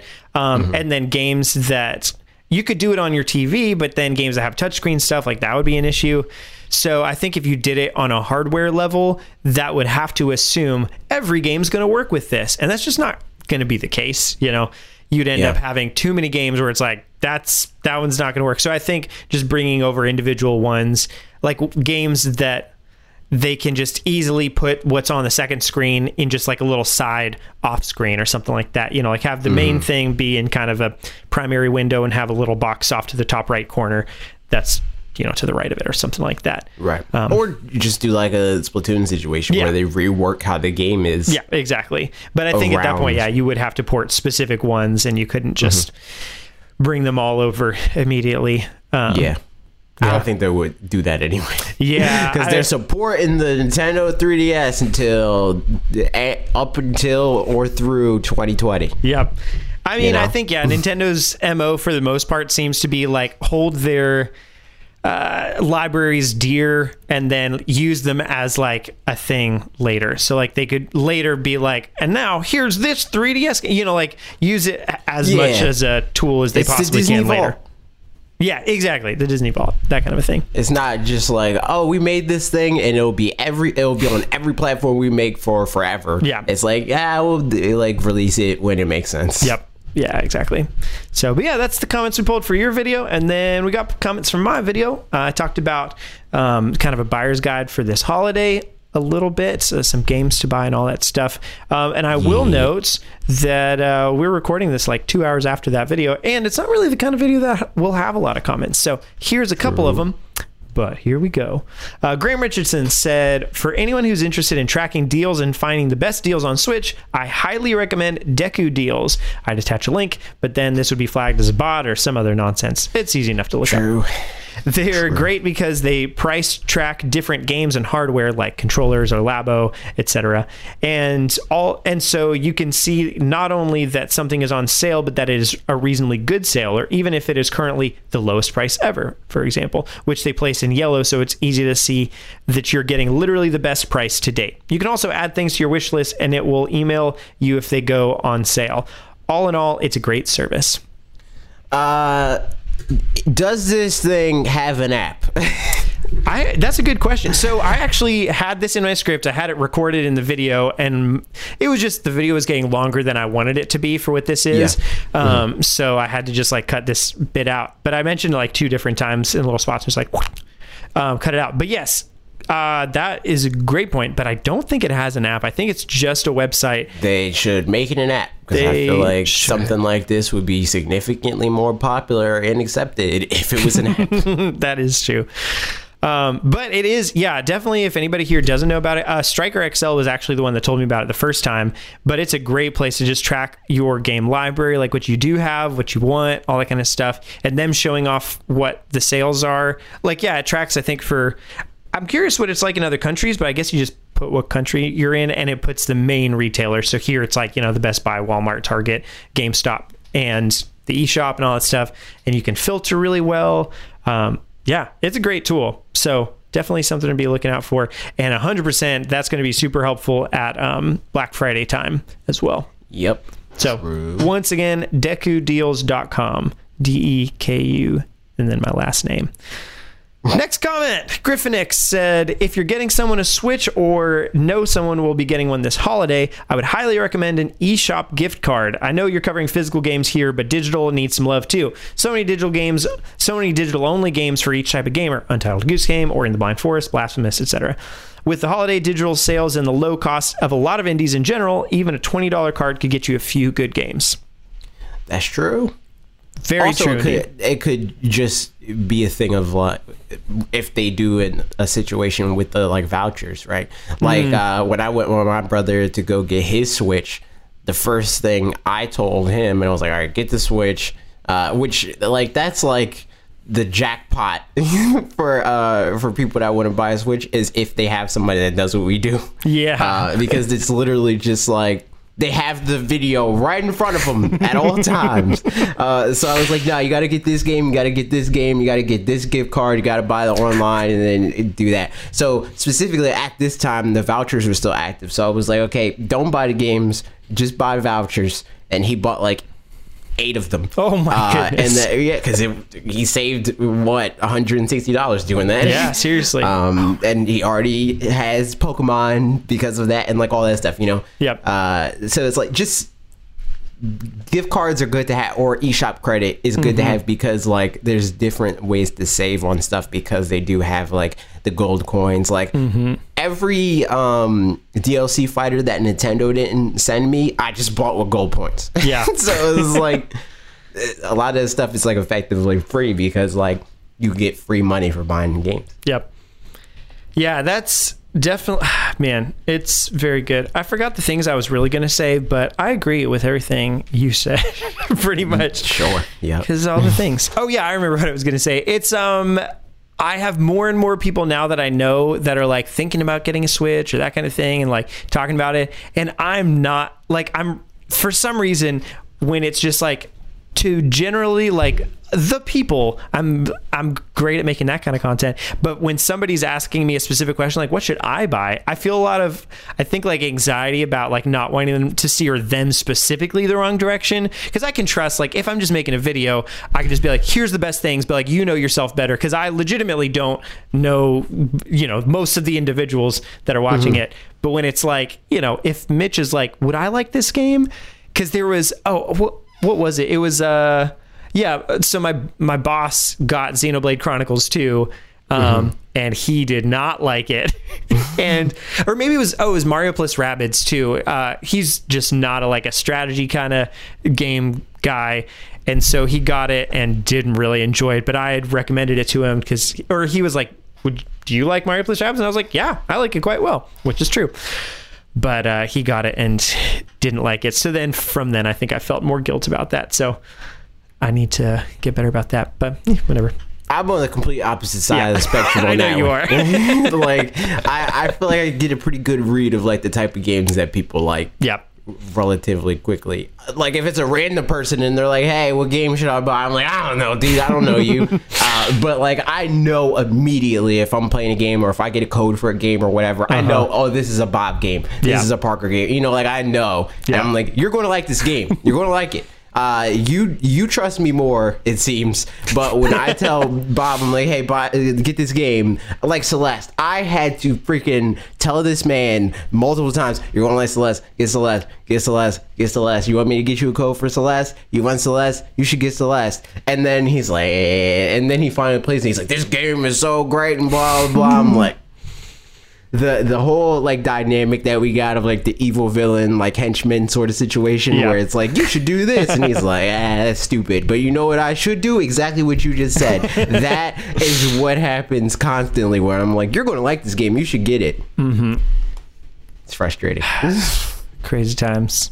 And then the last comment from this video, Will Adams Leask said, I would watch the video again if I had enough time. And you know what? It has nothing to do with the content of it, but yes, I'm all down for that. You should watch this video again because it'll be fun for you. It's good for us. that's it. That's pretty much it for those comments. Yeah, there you go. If you guys comment on our videos, we'll pull some of them out. Mine have to be within the first couple hours for the most part, because we record a couple hours after the video goes up most weeks. Yep. But there you go. And now the last bit, which usually takes just about as long as anything else, is our Q&A section. So here we go. We've got some comments from last week and then some questions from you guys and all of that. Here we go. Yeah. DTY comments. This is comments from last week's podcast. Chris Garrett said, the Muffin Man's last name is Man, or it doesn't have a last name, unsure. See, that's the comment I was looking for. I thought everybody was going to say like a name, but I was looking for Man. Nice. That's the answer. That's his name. His name is The Muffin Man. That's his name. Is Muffin his middle name? Is V his first name? Oh, wow. Yes. All this time. I mean, so whenever anybody talks about like, yeah, I'm going to go talk to the man, like, don't let the man hold you down. Really, they're talking about the Muffin Man. Exactly. This whole time. Chris, thank you for enlightening us. Seven says the Muffin Man doesn't have a last name because he's a symbol. We are all the Muffin Man, which means that he is the evil, that even if the evil bagel empress killed him, another would rise in his place, so he can never truly die.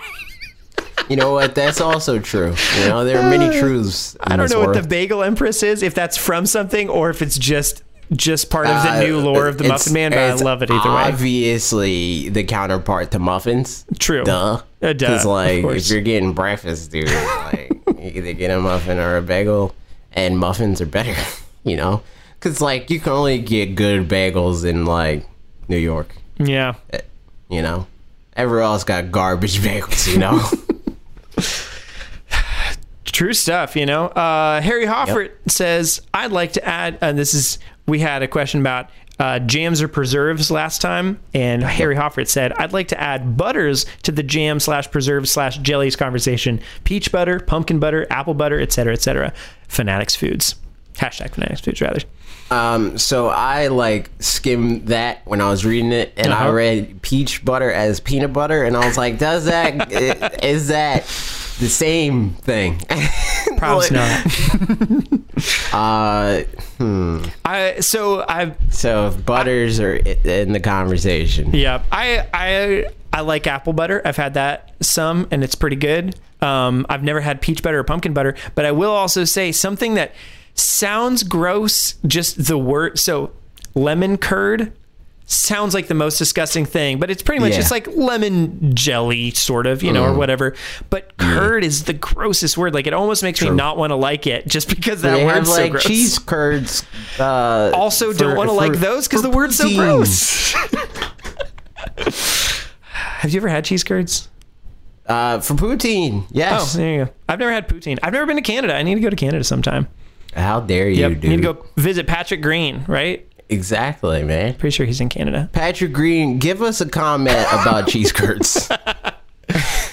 Maybe they're not everywhere in Canada. I don't know. I mean, it's like a Wisconsin thing, right? I think it's like a Quebec thing, but like I think most like, because you know, like there's Philly cheesesteaks, but like most places in America has like some like approximation of Philly cheesesteaks. Yep. I think it's probably like that, you know?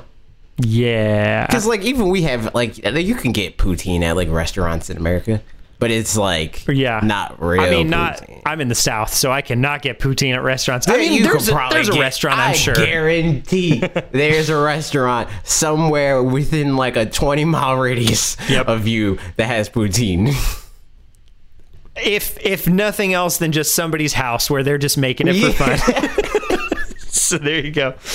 Yep. All right. And then the last comment from DTY last week is GPimp01 says, considering that Breath of the Wild is a 3D reimagining of the original Legend of Zelda and every single other 3D Zelda, with the possible exception of Majora's Mask, is a 3D version of A Link to the Past, would you be interested in a 3D imagining of Zelda 2, which is an ARPG featuring stats and spells and where most of Link's aerials are from? No. That's like interesting. That sounds like very anti-me. Like, then I gotta freaking do like so like a platinum Zelda. something like that. That would be interesting. I mean, I love Zelda, so I'm down. Like, that would be. I'm yeah. not, man. I'll take what I can get. I don't want to do menus. I don't want Zelda to be even more of an RPG. If it replaces Breath of the Wild 2, no. But like, or I mean, the real question is, once, as long as it's not what Hyrule Warriors already is, because I'm not really into that. That's true. So yeah, Muso games, that kind of idea, I'm not into. But yeah, if like just an ARPG with Link, boy Zelda, I'm down.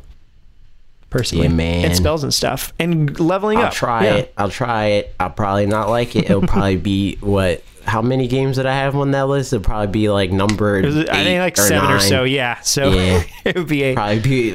Well, I think it's pretty hard to be below Hyrule Warriors. I think that's as low as it gets. Yeah. So I never even tried Hyrule Warriors, if I'm being honest, because I just knew it wasn't for me off the bat. You played Hyrule Warriors before. You tapped the X button before. It's the same thing. I did try. I think at one of the Target demo units had maybe Fire Emblem Warriors, so I tried that out. You definitely played it then. So I played a minute or two of that, and I was like, "That's just not." Yeah, I'm just not. I mean, they have like games. some Zelda elements where it's like they got the song and you found a chest and like that, but like ultimately it's the same game. Yeah.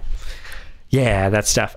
Continuing on with this comment, I think a bow and arrow character from Smash would be cool. That's why I wanted Decidueye over Incineroar as the new Pokemon. Yeah, I think Decidueye would have been better because we already got fire types, dude. We don't need another one. True. We got freaking Charizard. Yep. I mean, Incineroar is fun in the idea that he's like a wrestler and that's a new kind of character. I mean, but so would have been Decidueye as like, a arrow character. An archer. Yeah. An arrow character. Yeah, that show, that cartoon called Arrow Character. Yeah.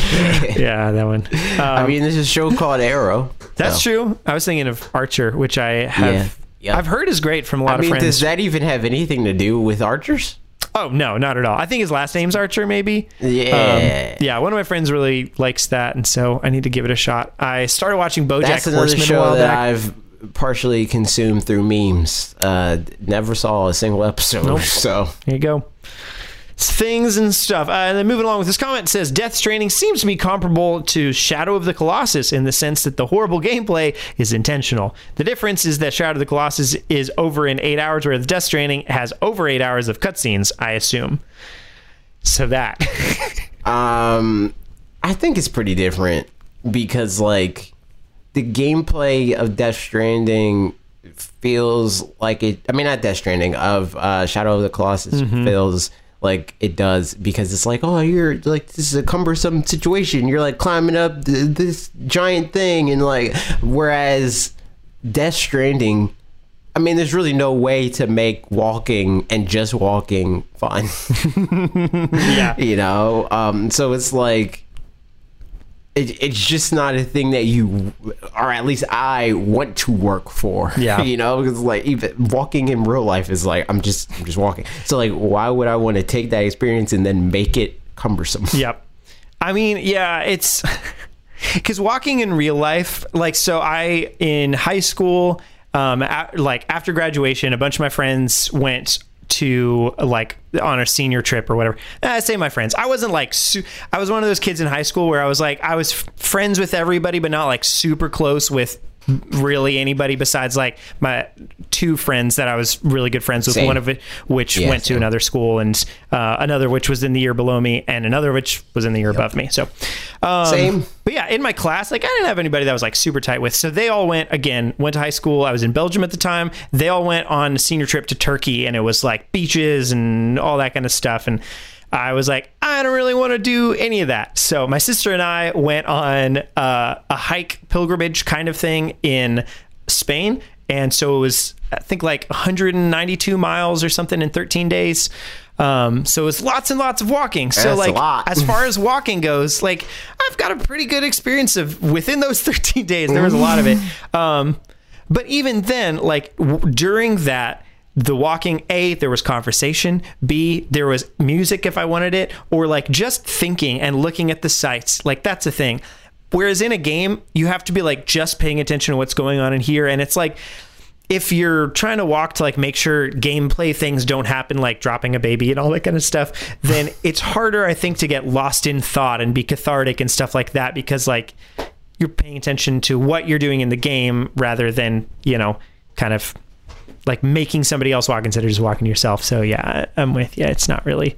But then again, I don't know what all the gameplay is like. I'd be curious to see, you know, when people have actual impressions of it, if there's more to it than just walking. I don't think that there's going to be actual impressions. I think the bulk of the impressions are going to be either that this isn't fun, this is a game about walking, or it's going to be like, the game's not fun, but it's a Kojima game, so Right. I'm going to say that it's good, you know? Like, Yeah. just because people like his weird mind. They're like, I'm down, dude, it's a great game. Yeah. Man, Just give it, like, I'm all in for like artistic expression and all that good stuff, but like, give me a movie. Why Yeah. you gotta make a game? Because like, games are fun. Yeah, I think that's the idea. I'm pretty sure he even said something to the effect. There was some interview or something like that where he's like, I'm gonna go do movies. Right, but the thing that's frustrating about that is I don't want to have to play through 40 hours of your games that want to be movies to get to that movie. Like, Right. just get some investment capital or something and make the movie. Yep. Instead of making me have to pay The question for is, your final form. knowing you, AJ, would you even watch the movie since you don't watch that much stuff? I mean, like, I'm less likely to watch a movie if it's just like a Netflix situation, but like, Right. I'll go to a place and watch a Okay, thing. yeah, that's true. you know? You're just not super into shows, I guess, is the main thing. Makes sense. It's like, if I have access to all options available to me in my domain, I'm not going to pick sitting there and just watching things. I want to play a game because then I can also listen to something else. Like, I want to maximize my time, you know? Yeah, I know what you mean. Like, I almost feel consume bad all about the that sometimes. things. Like, I feel like I'm not properly enjoying something, but I don't know. Who cares? Like, it's just fun. Yeah. You know, I like watching The Office and playing an RPG or something where it's like, for me, I feel like I know like a lot of people will say stuff like that and be like, man, you're not like really like consuming stuff. Like, it's not like people don't just sit with themselves anymore or whatever.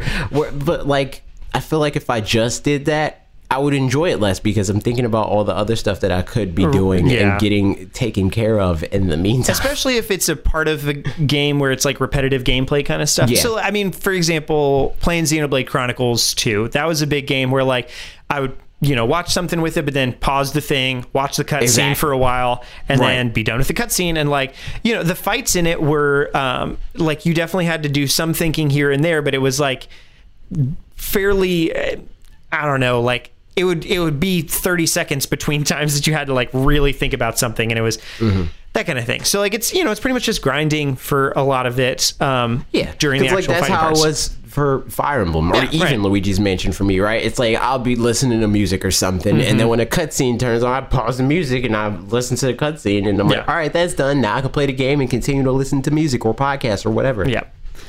So that's stuff. But and then the last part of his comment is, AJ or Parker, do you want a shiny Grumpig? I got 2 of them. I'm down. Yeah. In which game? I got Ultra Sun. Hashtag, well, I guess the question is, would we even be able to get shiny Grumpig in Sword and Shield? We're gonna find out. Who's to say? I mean, I'll put it in Pokemon Home if I can't. That's true. We still don't know. It's what, first half of next year, early 2020 is what they said for Pokemon Home. I think early 2020. I don't know. Yeah. Maybe like January. It was like on my birthday for Pokemon Bank. Oh, that's fun. Good job. Good old December 27th, right? Good time. Yeah, good time. And then, yeah, coming on to the regular Q&A bits, we got from the YouTube community tab. We asked you told, or then you asked us. Meeb said, this isn't really a question, it's just a thing. I got beat up 'Cause I by said 2 Terrys questions, yesterday comments, online. or I called them concerns. the Terry Terrors. Good stuff. I did like say questions, comments, and concerns. Oh, well, This there you is go. a comment and also concern. That's definitely a concern. I did not get beat up by. I probably lost like, I don't know, like 3 matches against Terry. Mm-hmm. I was playing with Logan and some other friends, and then I also played with Brooklyn, who's like my aunt who comes in here sometimes. She's been on the stream before. So yeah, I was playing with her because she wants to main him. Yep. He's good, but like, you know, I'm Squirtle, dude. Like, this is like, what are you gonna do? I love Squirtle. Here, nobody else can see him, but you can see him. There he is up there. I mean, you've got one right back there too. I can see him on yours. Little Squirtle buds. Moving right along. Next question is from Marcos Baratelli, who says, "What's your most wanted change in the Switch?"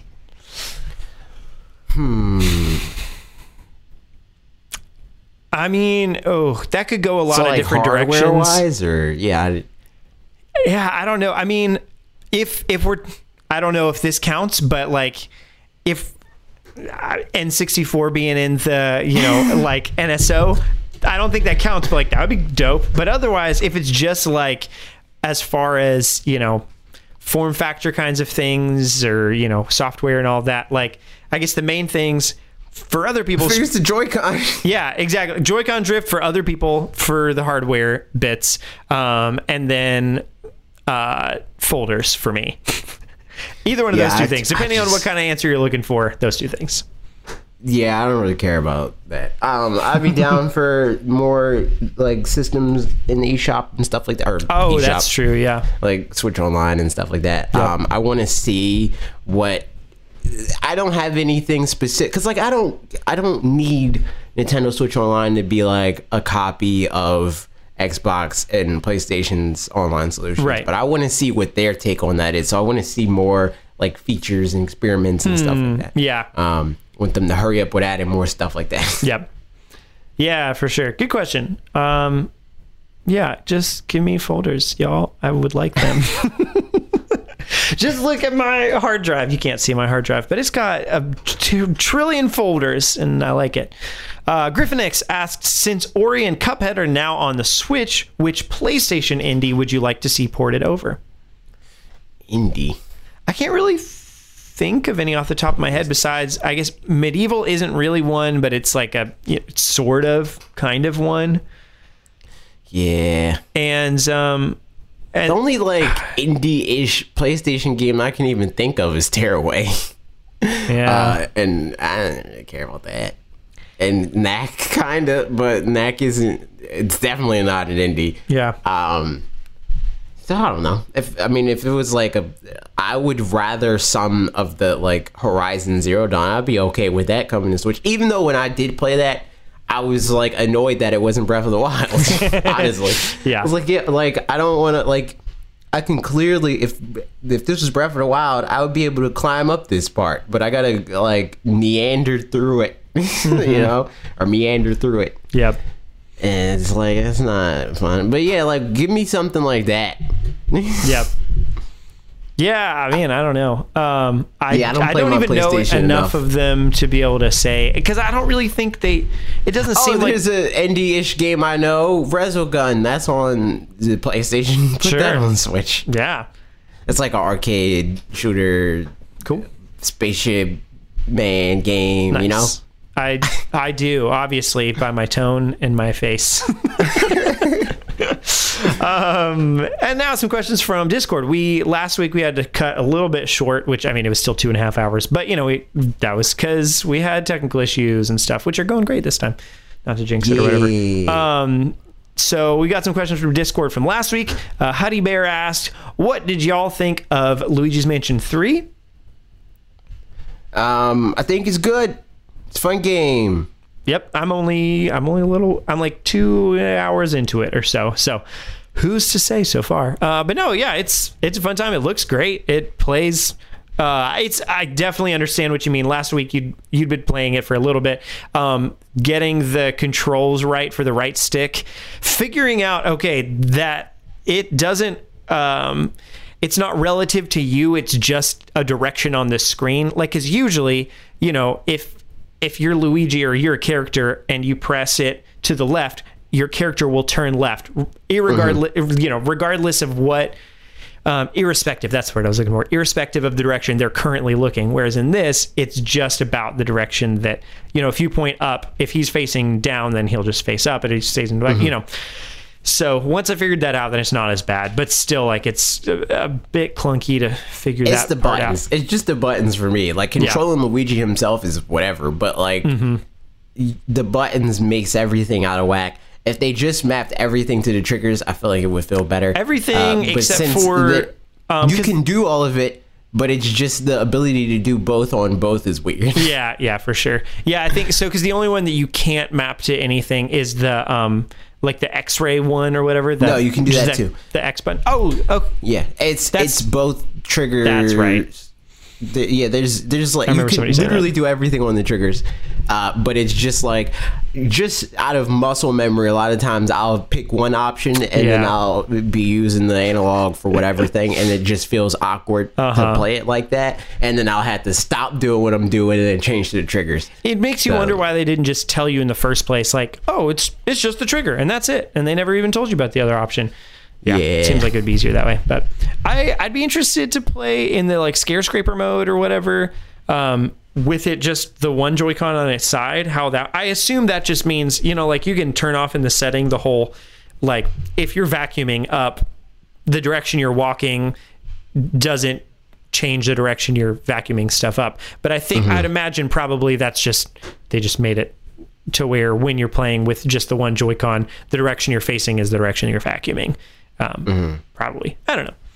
So, but yeah, overall, seems like a fun game. I'll let you know when I'm more done with it. But right now, it doesn't seem like it's my game of the year or anything like that, but I'm enjoying it quite a bit.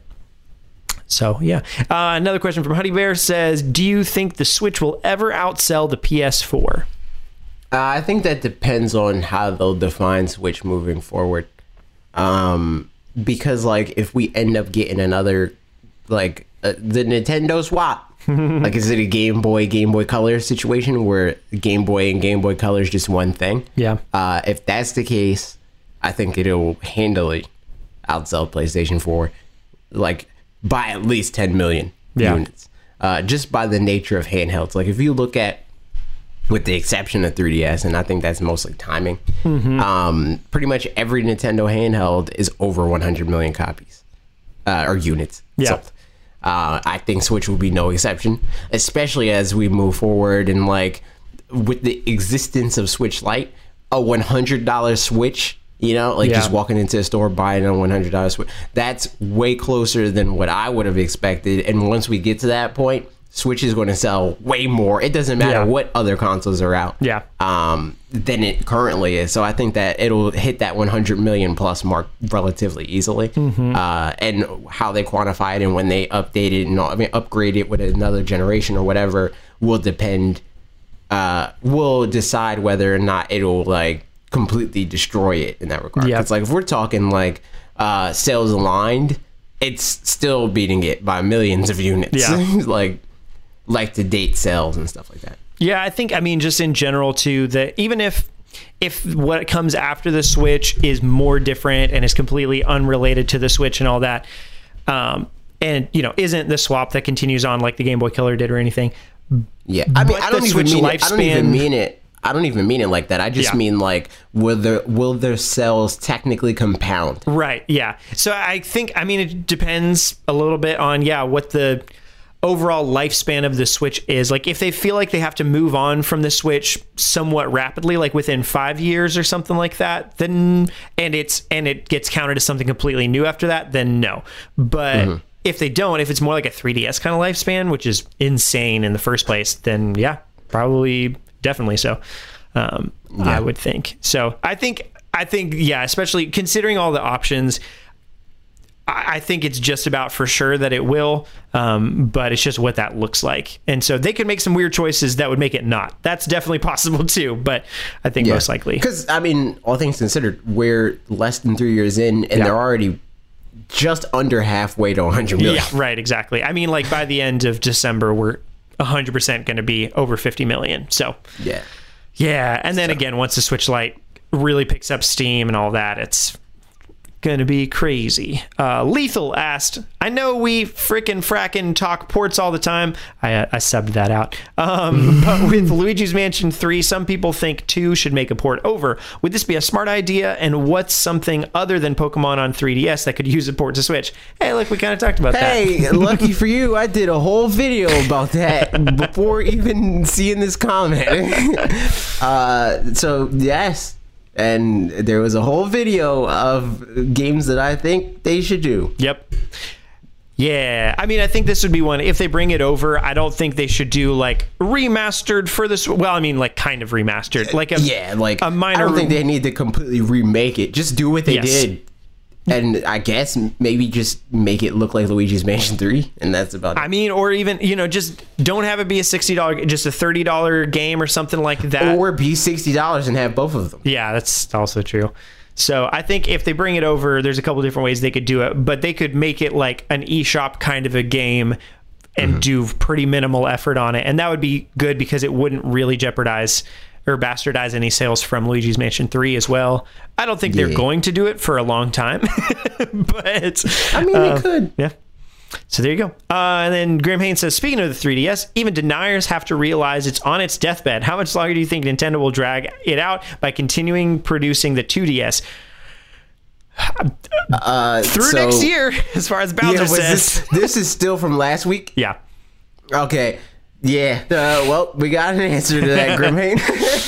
I don't understand it, but, I'm not looking at Nintendo's books like they are, so... I think they'll make an announcement. Yeah, I'm guessing April of next year, they're going to make the announcement. They're like, all right, we're, going to let the 3DSs that are out sell out, and then we're not going to make any more, would be my guess. Because that just makes sense. Because, at this point, it's still making them some free money, but it's going to make them a lot less now that the Switch Lite is out and kind of has bridged that gap, as we said earlier.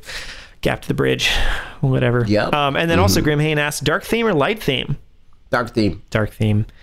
Because too often I'll wake up in the morning feeling like P. Diddy. No, I'll wake up in the morning and open up my phone and I'm like dead because it's too bright. So the more I can do to change that, the better.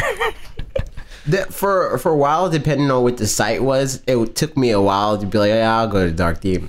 Just because I was so used to what the site looked like in light theme. But once I changed one thing, it was just a domino effect. Yeah, exactly. At that point, I'm just like, oh, I'll just change dark theme and get used to it. Yeah, the freaking, I don't know, one time a month, I spend any time on Facebook. It would be weird if that was in dark theme. But eventually, if they let me do it, I'll do it. Yep. True stuff. Then continuing on, Patar35, this is still from last week, asked, what's going to be in the November Direct? How dare you? It's my trigger word to say the blank direct. I think that we're not going to get one, just for that. Just because of that comment. I think we're never going to see a direct again. Somebody asked a question about this. Oh, it's Bianca Wicks asked a question on Twitter. Just wanted to ask if you think a direct is still coming, because at this stage, even if it did, it would probably be too late for more Pokemon news, and that's really all I care about right now. Yeah, I think... Yeah, I don't know if we'll get any more. Because Bob thinks that we'll probably get a Pokemon Direct or something like that.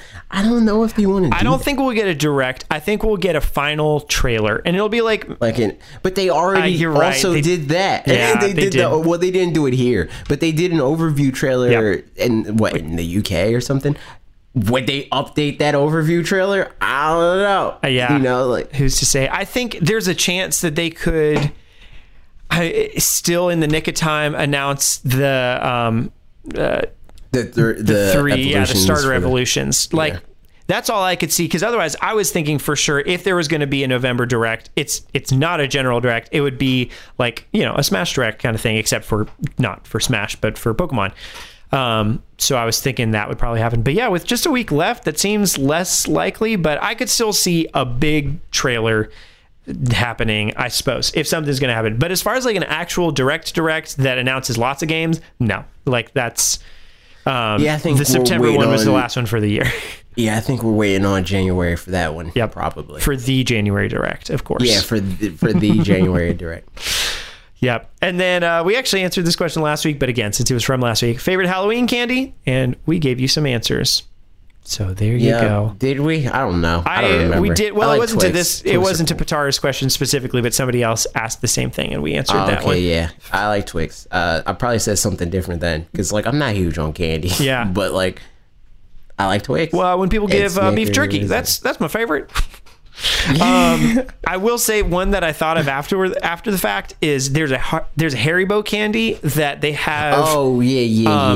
You can only get, I mean, there's like a decent amount of Haribo candy you can get in the States, and especially if you go to like World Market or whatever, but there's one that we can't get. It's called Dragibus or Dragibus or whatever, and I like it a lot, and you can't get it here. And I looked it up on Amazon to be like, could I just get a bag on Amazon? It's like $9 for a regular candy bag. Like, there is no Rip, way I'm doing dude. that, because it's just candy, but it's I good. feel like there's because there's like, you know, like nerd stores and stuff, and they have True. like a lot of Haribo candy.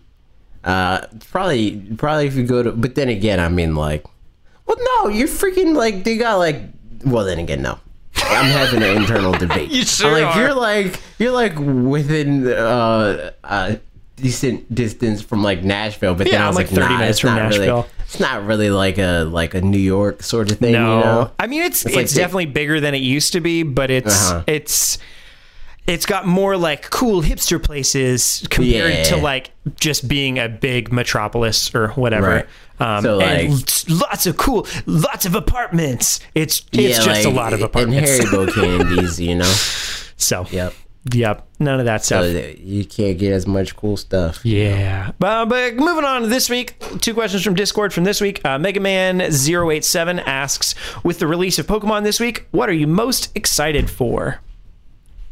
The wild area. 100% the wild area. Also, maybe the story stuff, because it seems like maybe it could be better than it had been in other ones or something like that. Seems like it could be fun. But yeah, mostly the wild area and Pokemon that I've missed out on. Like, I'm always interested in like figuring out like what's the direction for this and how is it going to be and like what characters am I going to meet and are Pokemon going to be cool and all that stuff. But I think the wild area is just like going to be like the story of that game. Yeah. Not literally, but like what that water game has cooler to stuff. offer. Yeah. Exactly. Because like that'll be something that affects your experience even after you get into the post game and like all that crap. So definitely wild area. The thing I'm a little nervous about with the wild area is just How dare you? I hope it's not like I don't know, kind of bland or something like that. You know what I mean? Where it's like, Why would it be? Are you dumb? It's called a wild area, not the bland area. it's crazy up in there. Yeah, I don't know. Like, you know, I think the thing that seems odd about it to me was like in watching the gameplay or whatever, they'd be walking around an area and there's like 23 Wingles just like around, you know, in one spot, which something about that feels a little bit like there being too many of them where it's not like, I don't know. I'm curious what that'll feel like. I doubt that it's going to stay that way. I think it's probably going to be like, I mean, possibly even more so, like varied than like how Pokemon Let's Go is. Yeah. I think that the main reason why they did that is because they don't want to reveal every Pokemon that's in the game. That's true. So they give you a certain amount, and then they're like, "Oh, this is like how populated the area will be," but we don't want to give away all the Pokemon that would be. In that this definitely makes specific sense. spot. I think that's the thing is like I would like there to be just the right amount of Pokemon. You know, like there's definitely kind of a spectrum there where it could be too sparse where you're walking around, it's like, where even are the Pokemon? I mean, again, like if it felt like, again, Xenoblade Chronicles 2's kind of big open areas, that felt like a perfect amount of, you know, stuff. So if it could be something like that, where finding new Pokemon in there is like really exciting, then that's top notch. So that's what I'm hoping for. Yeah. And then Grimhane, last question from Discord. Grimhane asks, how do you think Nintendo could best improve the eShop so it was easy to find quality games? And then sour or sweet was another question, and I started to ask that too. But it's a separate question. Put our videos on there. True. You're so right. Hey, we're brand ambassador. I'm a brand ambassador, you know? I am not. So put us on, at least on the news feed or something, you know? As far as like, yeah, them improving the eShop, I think some kind of rating system, if it was done well, would be really helpful. Yeah. Just kind of, you know, some way that you could, I don't know. Machine learning, dude. Yeah. Give us machine learning. If I played a game that's like a game, right? Recommend me other games that are like a game, you know? That is You know so what I'm saying? accurate. Yes. Like if I play freaking Pokemon, dude, recommend me Yokai Watch, you know? I think that kind of stuff. I mean, some stuff that, you know, that's Steam does that kind of thing, to my understanding. Which like maybe it does it poorly and there's too much stuff on Steam as well, blah blah blah, and like it's not super well done. But like there's definitely some features from that like, as simplified as the eShop is right now, they could just add some features, and as long as they're curated well, then it could be really helpful. So I think ratings or like recommendations, even that like hire people to curate it. Yeah. And Shouldn't I be don't that mean hard. like on a systems. I mean, obviously, I mean they could probably also do that, but like have like a freaking like they used to do with Nintendo, the Nintendo Power magazine. Yeah, right. Have somebody that plays these games and is like, these are the ones that we recommend. These are the good ones. Yep. And I mean, especially because, you know, they'll, in the Nintendo Power podcast, for example, they'll be like, here's the games coming out this month, or like the eShop download or something like that. But really, that's just almost always, I don't know. The games that are coming out that are like big games. The whatever. It's indie not games like, and the Nintendo games, stuff like that. Like you're not going to find hidden gems and that kind of stuff. Right. And I don't know. So like those kinds of things would be really nice for that to be able to go through. Yeah, like have like, even if they did like a team of like content creators. Yeah. That's like the indie team, like the guys that are like, we recommend you the best indie games, and we recommend you the best RPGs, and we recommend you the best, you know, that sort of situation. Because I mean, ultimately, it's preferable, I'd assume, to most people to have like a human connection with the whole situation. Be like, oh, this person played this game and they liked it, and they like other games that are like this, and this, and I agree with that. It's the same reason why many of you are subscribed to youtube.com/fanatics4 because maybe you disagree with our take on games, but you understand what our take on games is. Yeah. So you can like, it's a barometer to whether or not you're going to like a given game that we're playing for whatever reason. You know. Yeah, exactly. So, I mean, that's any kind of thing that just feels a little bit more actively curated would be really good. So, that stuff. And then he also asks, sour or sweet? Sour. Hey, that's what I said. Yeah, because like if I'm not big, again, I say this all the time, but like, and we talk about food a lot, but like, I'm not big on snacks. But if I'm going to get a snack and it's like, hey, what do you want for a snack? I'm probably going to get like gummy worms or something. Yeah. I just like sour things because they're good. Yeah, man. I mean, it's usually though sour includes sweet. Like I don't know that there's a lot of stuff that's just sour. Like even lemons are like that. They're also pretty sweet, but they're just very sour.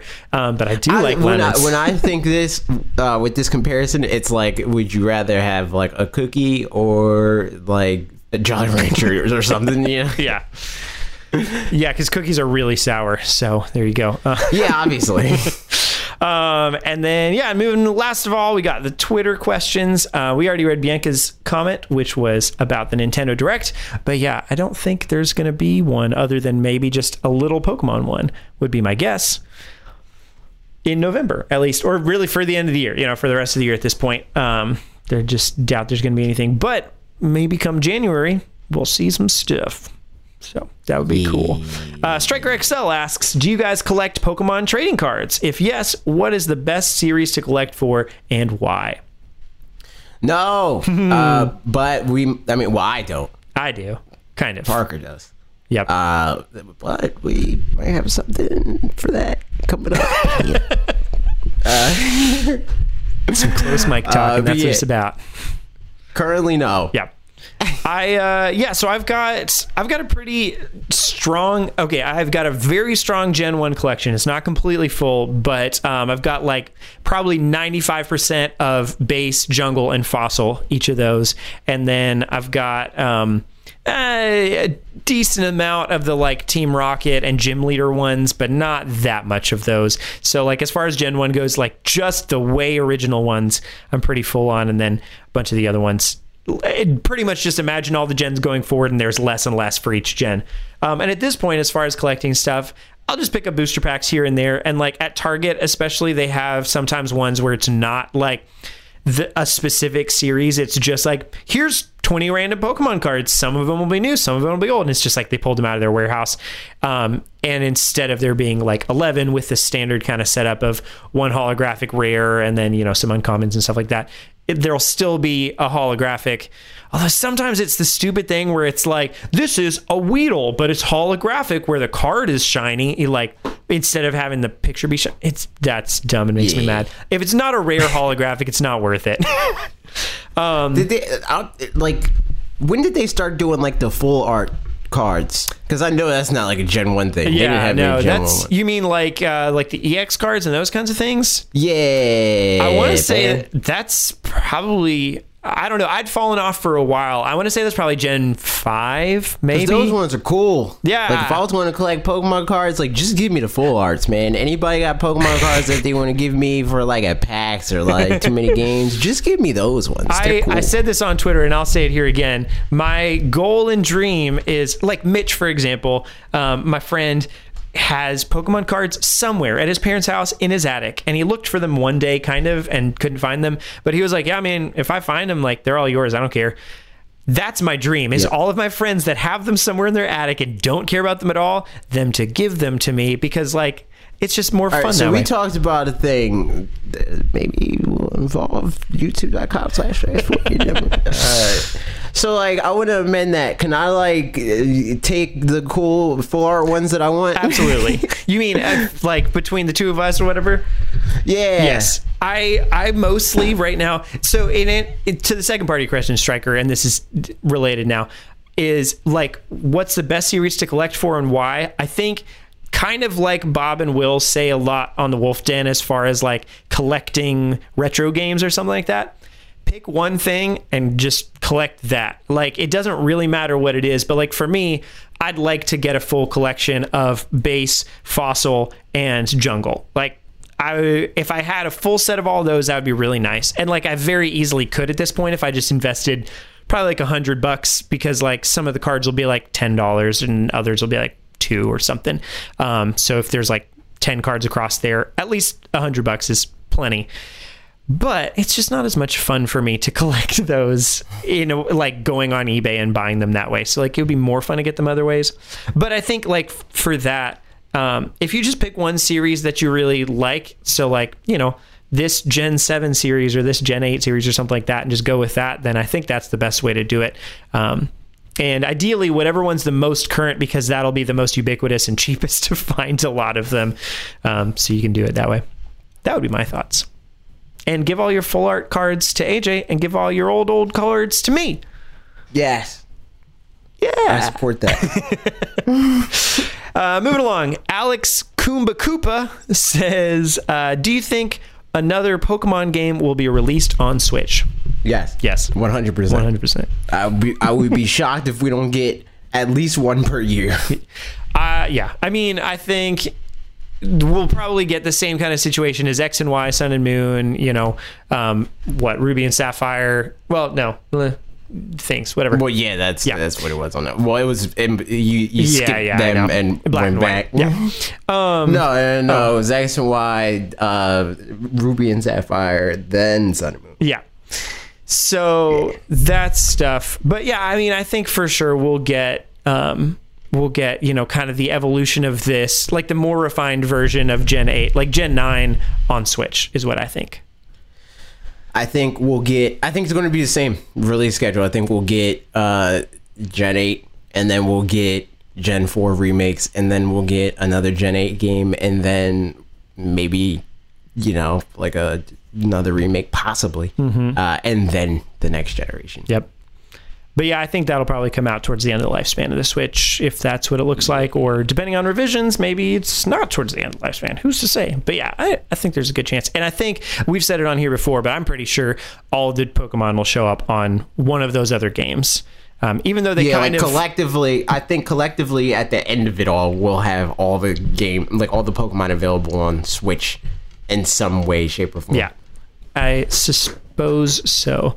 Duncan Ketchison, who just joined our Discord. Hey, join our Discord if you haven't already. You should join our Discord too. Said, I'm super curious about y'all's stances and hype levels on Death Stranding, just because it's the furthest thing possible from a Nintendo game, theme, gameplay, and setting wise. I talked about it a little bit. I don't think you're as passionately against this game as I am, but I'm very pretty passionately anti-interested. Apathetic. If that's I'm passionately against this game. I think that it's stupid that people are like, just because it's a Kojima game, that it's like the best thing in the world. I just don't like that. I don't think that's healthy. Yeah. to like just swear by something because a specific person made it, regardless of if it's good or not. Like, please, if I come out with a video that you don't like, don't act like you like it just because I made it. Yeah. Because honestly, I feel like that's what burns you out on a person or a thing or whatever, to be honest, is like, if you keep like keeping up appearances or whatever, that's a Max shout out. But if you have to like keep up appearances and like be like, oh, it's so good. Yeah. Like that's going to be the thing that eventually you're going to be like, I just don't want to put in the energy to pretend, so it would be better to just be like, nah, that's kind of weird and not good, and then go from there. And if you like it, you like it. That's fine. Yeah, totally. But I just know that there's so many people that their impressions clearly say they don't like this game, but because it's a Kojima thing, they kind of gotta like it, and it's just like... Yeah, and like maybe they're just really bad at verbalizing it, and it's like, I do like it, but I don't have the words to describe in what way I do, because it's not in any kind of gameplay type way. But at the same time... like that makes it hard to recommend to other, like giving it a 95 or whatever, when you're like, I really personally liked this game, but I don't think anybody else really should. 10 out of 10. But this game, it's not that great, but like 10 out of 10 though. Yeah. So, I mean, again, I think it's totally fine if somebody's really engaged with the story and enjoys all of that, and like, the walking parts are cathartic and blah, blah, blah, something like that's great. Cool. I'm down, but it just definitely sounds like it's not the kind of game for everybody. It would not be the kind of game, I don't think, for me. And it doesn't matter because I don't have a PS4 anyway, so I'm not going to be getting it. Rip, dude. Yeah, and I've just got a little laptop for PC, so even when it comes out to PC, still not getting it. Casual Verse, a good bud. Casual Verse says, question of the year: when are you inviting Casual Verse back? I don't know. That's not how this show works, man. People usually tell me, they're like, hey, I got this time open. I can be on the podcast. And I'm like, all right, we'll make it work. You know? The only times we really go out and ask people are if it's a specific topic, I guess, or one of us is gone. Yep. Which happens. Yep. True. And then question of the century: what do you think of YouTube changes? Will it affect Nintendo channels by saying they're for children by mistake? Is this the end, beautiful friends? What? Is this the beautiful end, friends? I'm guessing. I don't think that the YouTube changes are going to be that big of a deal for most channels that do stuff like what we do, because it's like your demo's available to them. So like if your demo is mostly adults, then you're fine. I think that if you use a lot of like metadata that is very clearly like specifically a kid's thing, then you might be in trouble. I think us specifically are definitely fine because even if they classified us as a kid's channel, there's nothing on our channel that's not kid friendly, and that's pretty intentional, you know? Yeah. It's kind of like a Good Mythical Morning sort of situation where it's not for kids, but it's not. But if kids stumbled upon it, it'd be like, cool, yeah, whatever, no big deal. Yeah, exactly, right. Yep. It is funny looking at our metadata and stuff where I think it's like 1%, whatever the young, like 13 and younger or something, or like 0 to 12 or, 0.5% or something like that.